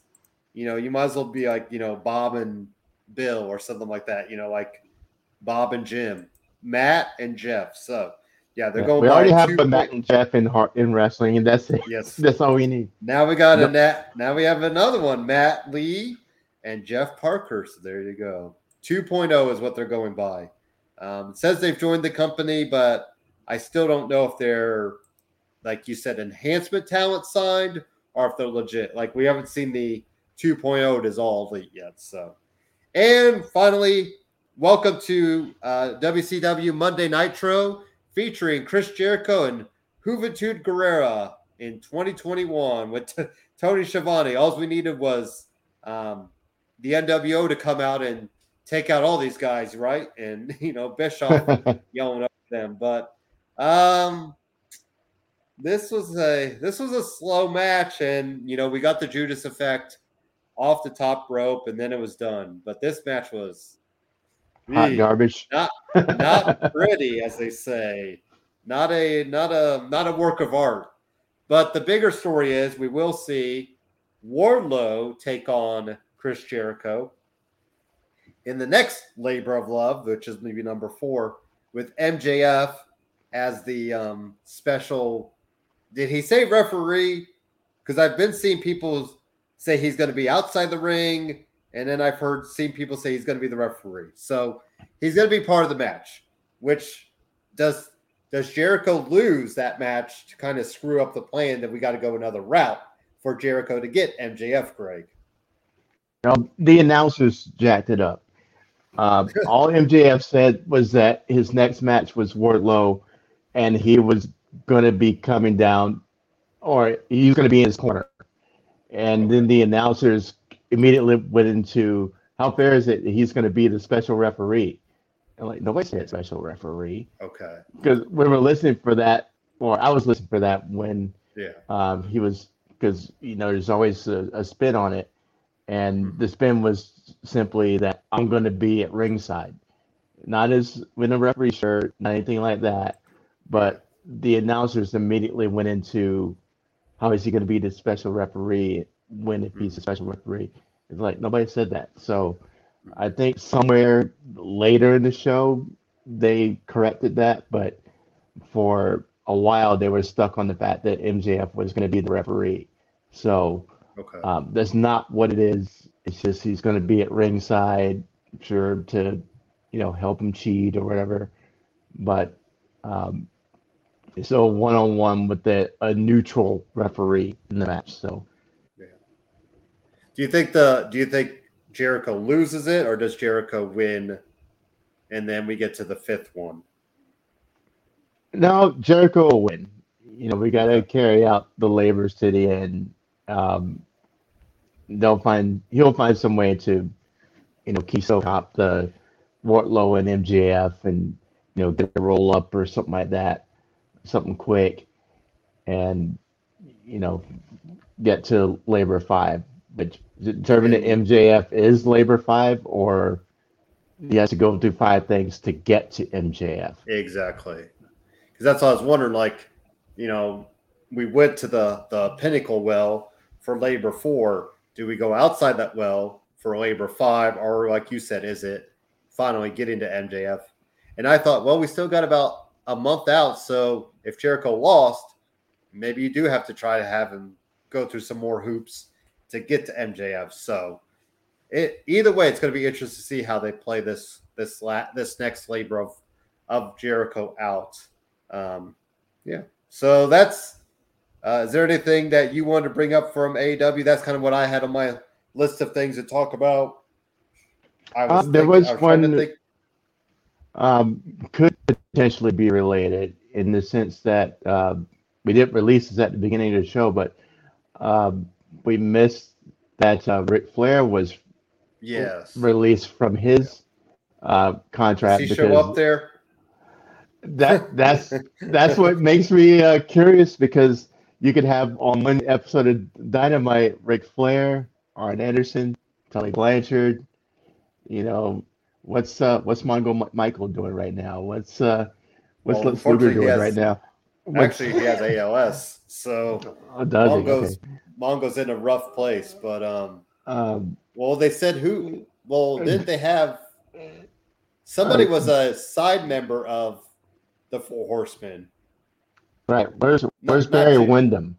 Wasn't Dean Malenko in for a hot minute? Yes. Well, you could have Bray Wyatt, because he's named after Windham. So Rotunda, he's IRS, but Ric Flair. Yeah, I guess we should have mentioned the Ric Flair, because to me, is it a big deal? No. It's Ric Flair. No. He could end up showing everything. Back, and he could end up showing back up next year. We don't as long as Charlotte's there, Ric Flair is going to be there. Or Ric Flair always has I'm sure there's we're just going to change the lock on you tonight, but we'll give you the key in another day. Come on. Did you see that he played it up like he wants to do other things? He wants to do a wine line, and he wants to do another show. He wants to do whatever. Like, yeah, but I just thought it would be really an interesting moment to have. Andrade. Put him with Andrade because that would be fun. There you go. It could be like the future father-in-law and the son-in-law. Right. But it would just be really funny to have Rick, Tully, and Arn in the ring together. With Tony Schiavone standing in front of him holding a microphone. Yes, exactly. I mean, that's old school. Maybe they could give Schiavone his old mustache back from those. There's a couple of episodes of Saturday Night the Saturday Night Show where he was rocking the mustache back in the day. So, Ric Flair, whatever. It wouldn't surprise me if by next year he was back, Royal Rumble. Yeah. I mean, you feel like you'll just work out something, but him and Andrade. Like if Andrade would have said he brought in Ric Flair over Chavo, that's when I would have been like, oh, that's something, not Chavo or Vicky, But if it's Ric Flair, okay, now we're maybe Ric Flair could have the little necklace that Andrade wears, with the luchador mask. So but let me check on Twitter. Nope, no releases yet. Good, okay. we're still good. But, hey. All right, so finally, let's do one more commercial break and head into SmackDown. Some things happened there. We got my most anticipated SummerSlam match official. That's definitely going to happen. So, we'll talk up SmackDown here in 40 seconds.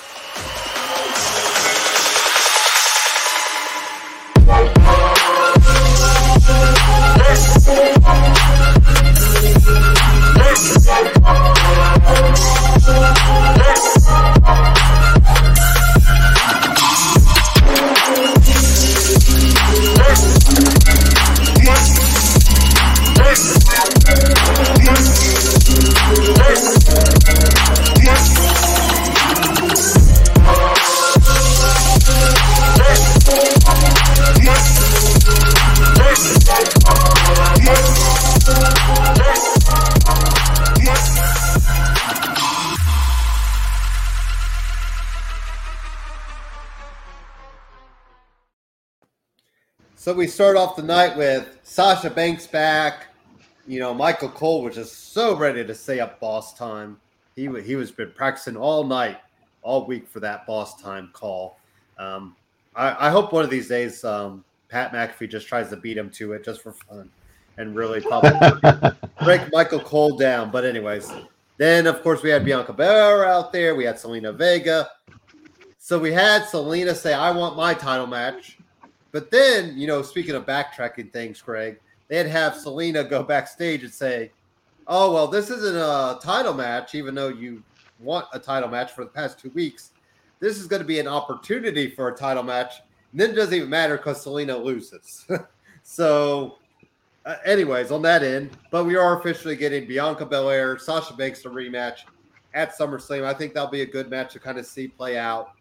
I don't foresee Sasha winning, but you almost wonder if you will, just to kind of give Bianca that, have to come back from it. So, so you could talk about Bianca Belair and Zelina Vega. I thought it was a decent match, but it is interesting that Zelina lost. Even if you had Sasha interfere to give the win to Zelina, I thought you would have wanted to keep Zelina kind of in that just outside the title picture. But now that she lost, it feels like, well, now she's out of it, she doesn't get the opportunity because you lost your opportunity. So how'd you think about the way they played that off, Greg? Because I did not like it. I didn't like it personally. Yeah, I just think Zelina is the wrong person to put in the middle because I don't see her beating either one of them. I don't know what female I see her beating, period. So it wasn't like Charlotte and Rhea and Asuka's in the middle, or Charlotte and Rhea and even with Nikki in the middle. That person in the middle has a legit chance of beating either one of them. Having Zelina being that middle person was the wrong idea. If it's Carmella, I can buy it. If it's unfortunately Bailey's gone, but if it's her in the middle, I could have bought it. There's other women that would have made more sense, being the person who's the pendulum swinging between the two big fish right there. Could you keep Carmella in that spot instead of Zelina? But then what does Zelina do? Yeah, you could have if she hadn't already taken those losses to Bianca. Now it wouldn't make any sense. Yeah. But I don't know who else on the I guess lady side, but yeah, there you go. We haven't done much with her since Liv Morgan hasn't been on TV in I think a while, a month or so, a few weeks at least. True, but she would have been a better choice than Zelina Vega for sure. So it's just the wrong person, because you want somebody who's could put up a fight against Sasha and leave a lingering feeling that okay, they could win if things fall the right way. But I never once would have that feeling about Zelina Vega. So, or should they have done Zelina and Sasha for a number one contenders match? Then you still have the door open for Zelina to get a title shot down the road, because she still hasn't got her match with Bianca. But they did what they did, and like we said, has Zelina already fallen out of any sort of favor of WWE, or are they just making her eat losses because she re-signed? Like, that's I can't figure out, like, what not that I thought she was going to be a champion right away, but eating this many L's right away is a little telling, isn't it? It is. She is best as a mouthpiece or as part of a group. So her forming some type of alliance, or getting behind a big star and just being that little factor that interferes or does already underhanded tricks is more her role. So her coming up with some big, imagine if Raquel Gonzalez comes up and Zelina's her mouthpiece, or something like that. Her behind a heavy, now she's a force. So something like that. But as a standalone with no backup, and just relying on her own, in-ring work, no.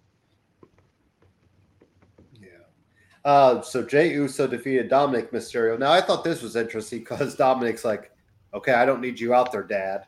But then Rey Mysterio was out there anyway. So I was like, well, what was the whole purpose of that when Rey Mysterio was out there anyway? And you kind of figured Dominic would lose because, he said he could do without Rey. And he thought, we're going to see these four guys fight again at SummerSlam. I still think the Usos retain. We're not really at the breakup point of the bloodline type stuff. I feel like we've just untapped that, so we need to figure out where that goes. But do we see a falling out of Dominic and Rey maybe in the near future? That's what I'm thinking, is that it's going to happen at some point. So you may as well do it big at SummerSlam, and the rest of the Legado comes up, and there you got your faction. And he's going to maybe he and Santos are co-leaders, or they find some way to blend their forces. But are you gonna could you have Escobar treat him like a father figure? Right. This is how Rey should have done you or treated you or whatever. Something like that. Yeah. It does look. I mean, they look kind of close in age. So maybe you have, like he doesn't have, I guess it could work because, like you said, a father figure. But I think that would be interesting because then that would give them, Rey Mysterio a reason to fight. Now, who would have Rey's back? Because then you don't want Rey getting beat down by Legado de Fantasma all the time. So we'd have to figure out who could come up and, kind of have a Rey's back. But Escobar and Dominic, that could be an interesting kind of, almost like a Luke or Darth Vader and, Anakin Right. type deal, but I feel like that's coming sooner rather than later. And that's going to be that's going to be that's going to be the sink or swim though for Dominique, on his own. Yeah. Even if he does get kind of hooked up with Escobar, which, we probably don't see coming, but that will truly be because that's going to be his own time. So King Nakamura, I can't roll my R's like Rick Boobs, but I wish I could. I always failed that part in Spanish class, but anyways, so he defeated Apollo Crews because Commander Aziz came in there and, took care of things. Do we see Nakamura win the IC title at SummerSlam, or is that still a little bit away, Greg? Not on this one. Maybe down the road. Rules. Yeah, he's getting a lot of mileage out of the whole King shtick, and people eating it up. Yeah, I know. I haven't got sick of seeing McAfee dancing and acting the fool. Whatever he was doing yesterday, like even Michael Cole was like, because he started to bring his leg up like on the stand. I was like, what? Like he doesn't even know what he's doing. Like, yeah. And then McAfee or Cole with the light of the night. Well, it's glad you dressed up for the night. Right. So. That's you see him wearing cargo shorts underneath his sport jacket. But yeah, it's just hilarious that the game time comes out. We're looking to see what McAfee's going to be doing. McAfee is growing on me more and more each week. So I think that's kind of the thought of the universe as well. So. I don't think they haven't shackled McAfee yet.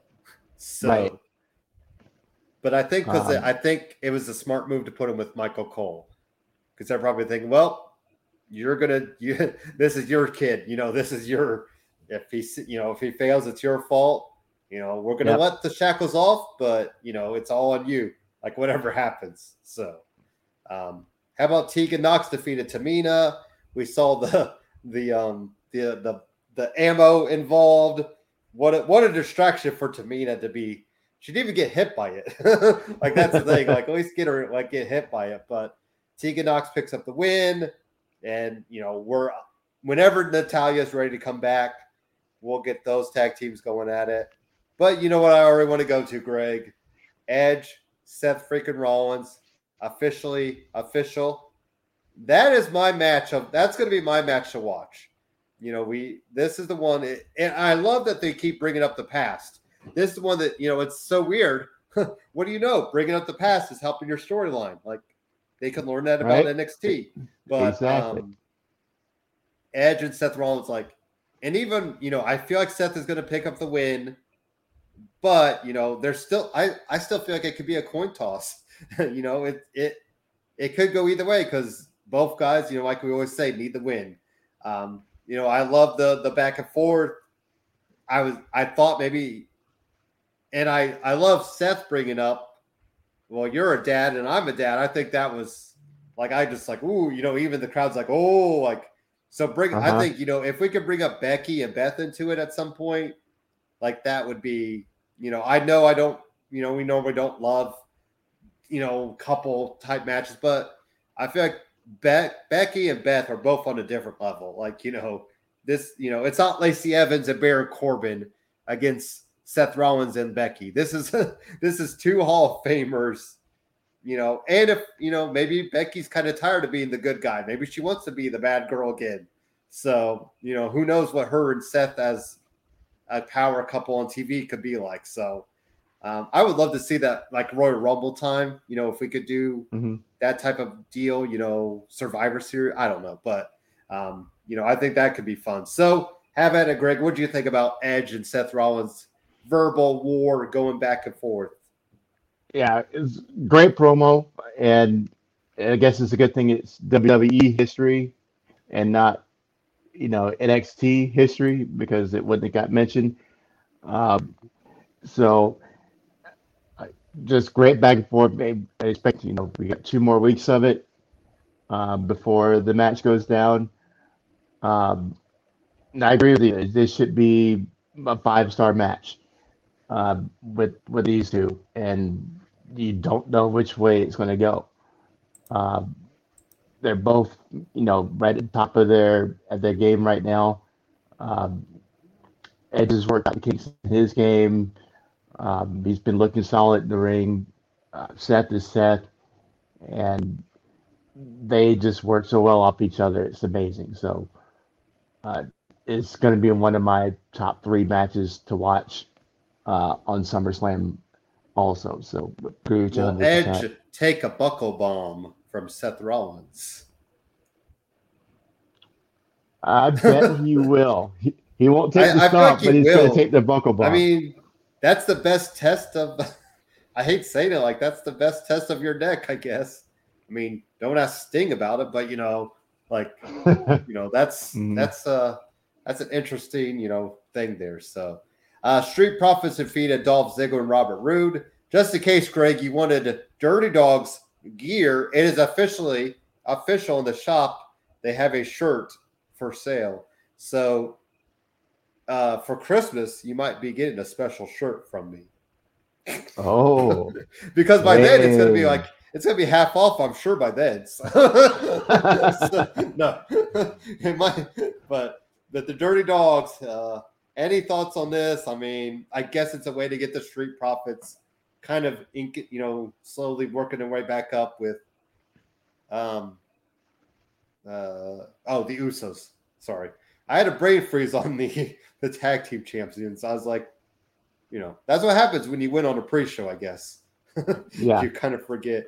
Because I was like, well, I know it's not the Mysterios because Ray doesn't have the title on around him. So I was like, well, who's the tag team champs? Yeah. So I guess, we might get the Street Profits and Usos down the road for the titles. I mean, you could probably do Ziggler and Rude if you want, but now that they have official merchandise, I mean, any thoughts on Street Profits and the Dirty Dogs? Yeah, I was thinking that they took their team name away when I just saw DZ and RR on the Tron, but they turned around. They had official jackets. Um, but I'm happy to see my guys, the Street Profits, back on um, after they worked out their injury issues. Um, but yeah, they need to get them back into the ring with the Usos, and SummerSlam is probably too soon because they're finishing off the Mysterio business. Yeah, But yeah, I would say maybe like during the fall. yeah, And I gotta share this. Hopefully, it'll come up. WWE Shop. Boom. There it is. oh They're even on the front page. Downright dirty. And apparently, there's if you want the index. I kind of like that. I'm not gonna lie. I kind of like that shirt actually. Because hey, it fits the okay, cartoon but anyway, so what else we got? Yeah, so they give them new shirts and give them the old. We're gonna give you the front page of the shop. So there we go. Bianca Belair defeated Zelina Vega. I was so excited that Bianca beat her. I just couldn't stop myself. But Finn Balor defeated Baron Corbin. And then, like we brought up last week, Finn had to come out and do this. Say, I'm not the normal Finn. I'm not the Finn of old. I'm not happy, smiley Finn. But then he gets beat down by Roman Reigns and the Usos. And so my big question is, well, who's going to come? I mean, I guess Finn's just going to have to take them on his own. Because I don't know who fits in. I mean, it's probably going to be Finn and Cena teaming up for a little bit. Maybe that's our SummerSlam go home match or our like the go home show match instead of I was thinking maybe the Mysterios and Cena. Maybe it's Finn and, Cena against Roman and Jay, or Roman and Jimmy, or something like that, or 3-on-2. But I don't know who, Adam Cole was backstage. Could we get Adam Cole helping out Finn? We get a little too sweet action there. Former Bullet Club members, not at the same time, but, is there any, do you have any thoughts, Greg, on who could come out to kind of save Finn Balor? Because, is it Baron? Is it Corbin? We've already tried to get Kevin Owens to help Baron Corbin. Do we get, Finn to try to help him? Yeah, no. I hope not, because the guy who almost stole his championship match. Yeah. No, that's not going to happen. Finn is going to be a lone wolf, and he's going to, take on the Machine by himself, even if it means taking beatdowns. I like it, and it's exactly what needed to happen. Is that he goes ahead and takes care of Corbin, and then acknowledges what happens on the last week's show with Cena swooping into his spot and saying, "I got a problem with you too." It's not going to be a match, but I can see them both in the ring, cutting the promo on each other, and the only thing that keeps it from getting physical is Roman comes out and it takes out. Or he just comes out on the mic and just kind of takes the spotlight off of them and pulls it back onto himself. Will we see Cena and Finn at any point? Could that be WrestleMania? Could that be a WrestleMania match? It could be. Do we see Cena longer than 6 months in the business right now? Well, he doesn't. He could come back at Rumble time and build up. What if it'd be really screwy if Cena eliminated Finn at Royal Rumble, and then you really have. Well, there you go. You took my contract and you took my Royal Rumble. I want you at Wrestle. Type deal, but there was somewhere else I wanted to go, but now I can't, of course, remember my train of thought. But yeah, well, I think we're going to get Finn and Roman at Extreme Rules. Yeah. And I wonder if that will be the TLC. I think that could be a TLC match. Yeah. And do we think that Finn could be the guy to take it off of Roman? No. I would love it, but I don't know. I don't know who I see taking the title off Roman, honestly. Because I feel like Big E is more I feel like I said earlier, I wonder if the Big E towards Roman is just a red herring, like a decoy. Yeah. And but like I said, I don't know who. I've seen people say it could be Drew. You'd have to circle back sometime, maybe Drew wins would people probably be over Drew winning another Royal Rumble though?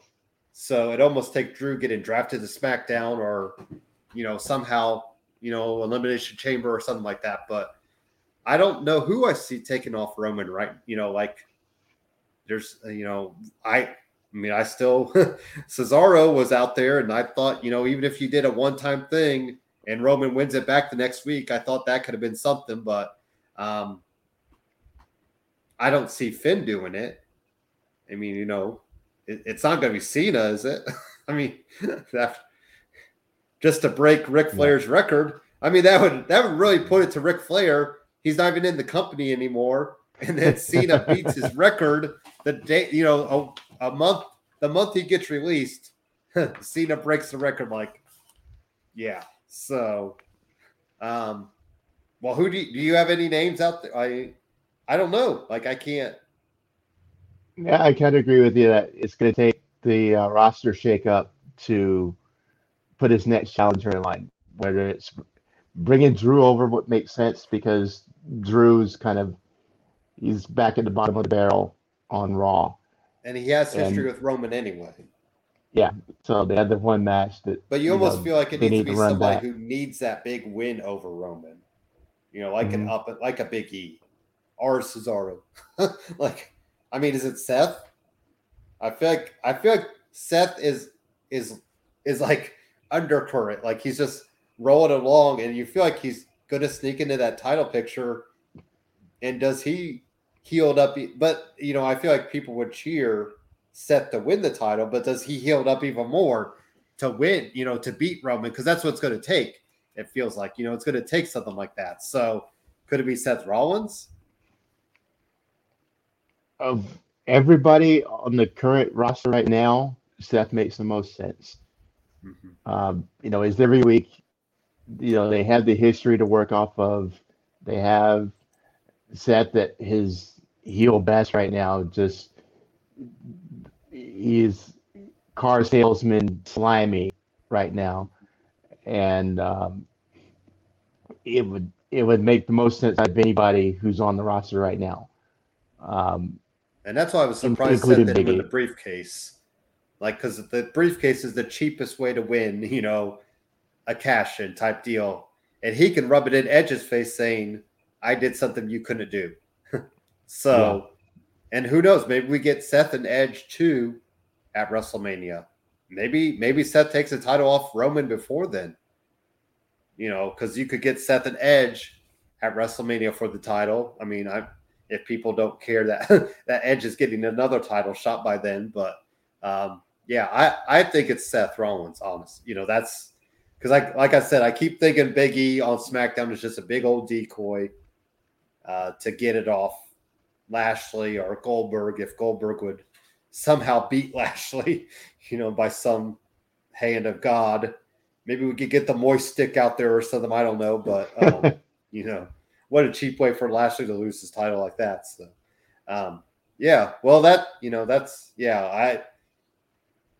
Seth Rollins is the big name. I mean, I would love to see Finn do it. Finn deserves a legit title run too. Not being injured, not giving it up. I mean, but I still feel like Finn is a little bit away from totally having that momentum that he had. Even though, back then they built it up in 3 weeks. He debuted, beat Roman on that Raw, and then was in the title picture against Seth. So, you could do it, but for Finn's sake, I think I'd rather build a slow, a good Royal Rumble run, and then, maybe he finds himself in the title picture again at WrestleMania or something like that, or, but I do see Finn and Roman at Extreme Rules, maybe TLC match, just to kind of let Roman have all his tools, at his disposal. And then I think Seth kind of sneaks along and just picks up wins. And then before we know it, Seth, because you also got to remember Seth keeps ringing up. He asked for that title match against Roman, and Edge swooped in there and got it. So, I love Paul Heyman's line, by the way, of, the contract thing still not being void because, what if we took out Tom Brady, or what if I took out Stephen Curry and wrote Stephen Adjemi and got my $200 million contract? You might not see me on this show anymore, Greg. I would say that, or I might be broadcasting live from a unknown location. But I could just put, because me and Stephen Curry, even though I go by Steven, we spell it the same. So heck, just make Stephen A instead of Stephen C, and I could have his second. We're not a basketball show, but isn't that crazy to think his second $200 million contract? I think between the both of us, I feel okay saying this. We might not even have a $200 million contract between the two of us, Greg, in our lifetime, and he earned a second one. I mean, to talk about a career out of Davidson, who would have thought? But anyway, congrats to him. I'll say that. I'm jealous of him too. But anyways, and he has Subway commercials, so he's got even endorsement money. So holy moly, yeah. There was some guy that said he didn't even touch his contract money. Was it Marshawn Lynch or somebody like that, who said they never touch their contract money because of the endorsement deals? Like, they could literally have their endorsement deal to make their living, and they didn't even need to touch their contract, which Yep. Marshawn Lynch and JJ Watt did the same thing. Where are you? Tubi, we want you to sponsor us. I'm going to have to get Dan involved with Tubi because we have given them so much love on this show. Go to Tubi, watch Lucha Underground. But sponsor our show. They can join with Karma Coin and Rogue Energy and Sean Nugent and Bomb Burgers and all of our other sponsors. Tubi can join us. So we have gone off the rails here. This is my notes. The notes are just so that we have moved on from the shows. But anyway, so thank you for watching. Any parting words for our lovely guests, Greg? What should we be watching on Tubi this weekend? Oh, always go and watch at least one episode of Lucha Underground. You'll love it. And big UFC fights tonight. The heavyweights go at it. With Derek Lewis and Cyril Gane. Cyril Gane undefeated. Derek Lewis. Where's this happening now? This is in Texas, in Derek Lewis's backyard. He's from Houston. I think the show's in Houston. So he's going to lose. Probably. If WWE's booking it. But you got two guys who have bombs in both their fists, and this is not going to go the 5 rounds that it's scheduled for, guaranteed. And this is going to be the next guy to fight Ngannou, unless John Jones says finally says he's ready. Dana White came out and offered John Jones a title fight right now, and there hasn't been a He's the guy that's been suspended yet. A lot, right? Yeah. His brother was on the Colts and got suspended for steroids. So it runs in the family. Yeah.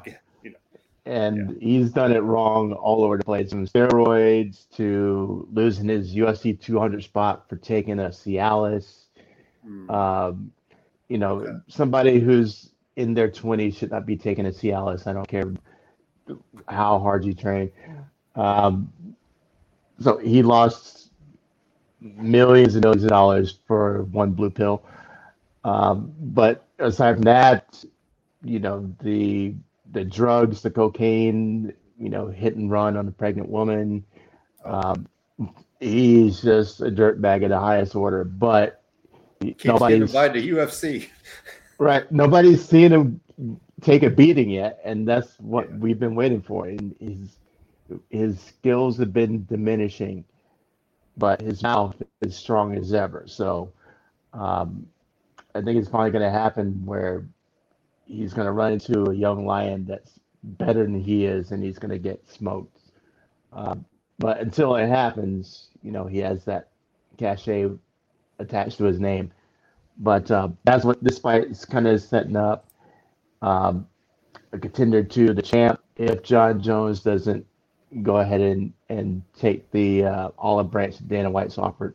So big UFC fight tonight, and happy that NFL is back. My two big Colt players have a big weekend, Edrin and Peyton.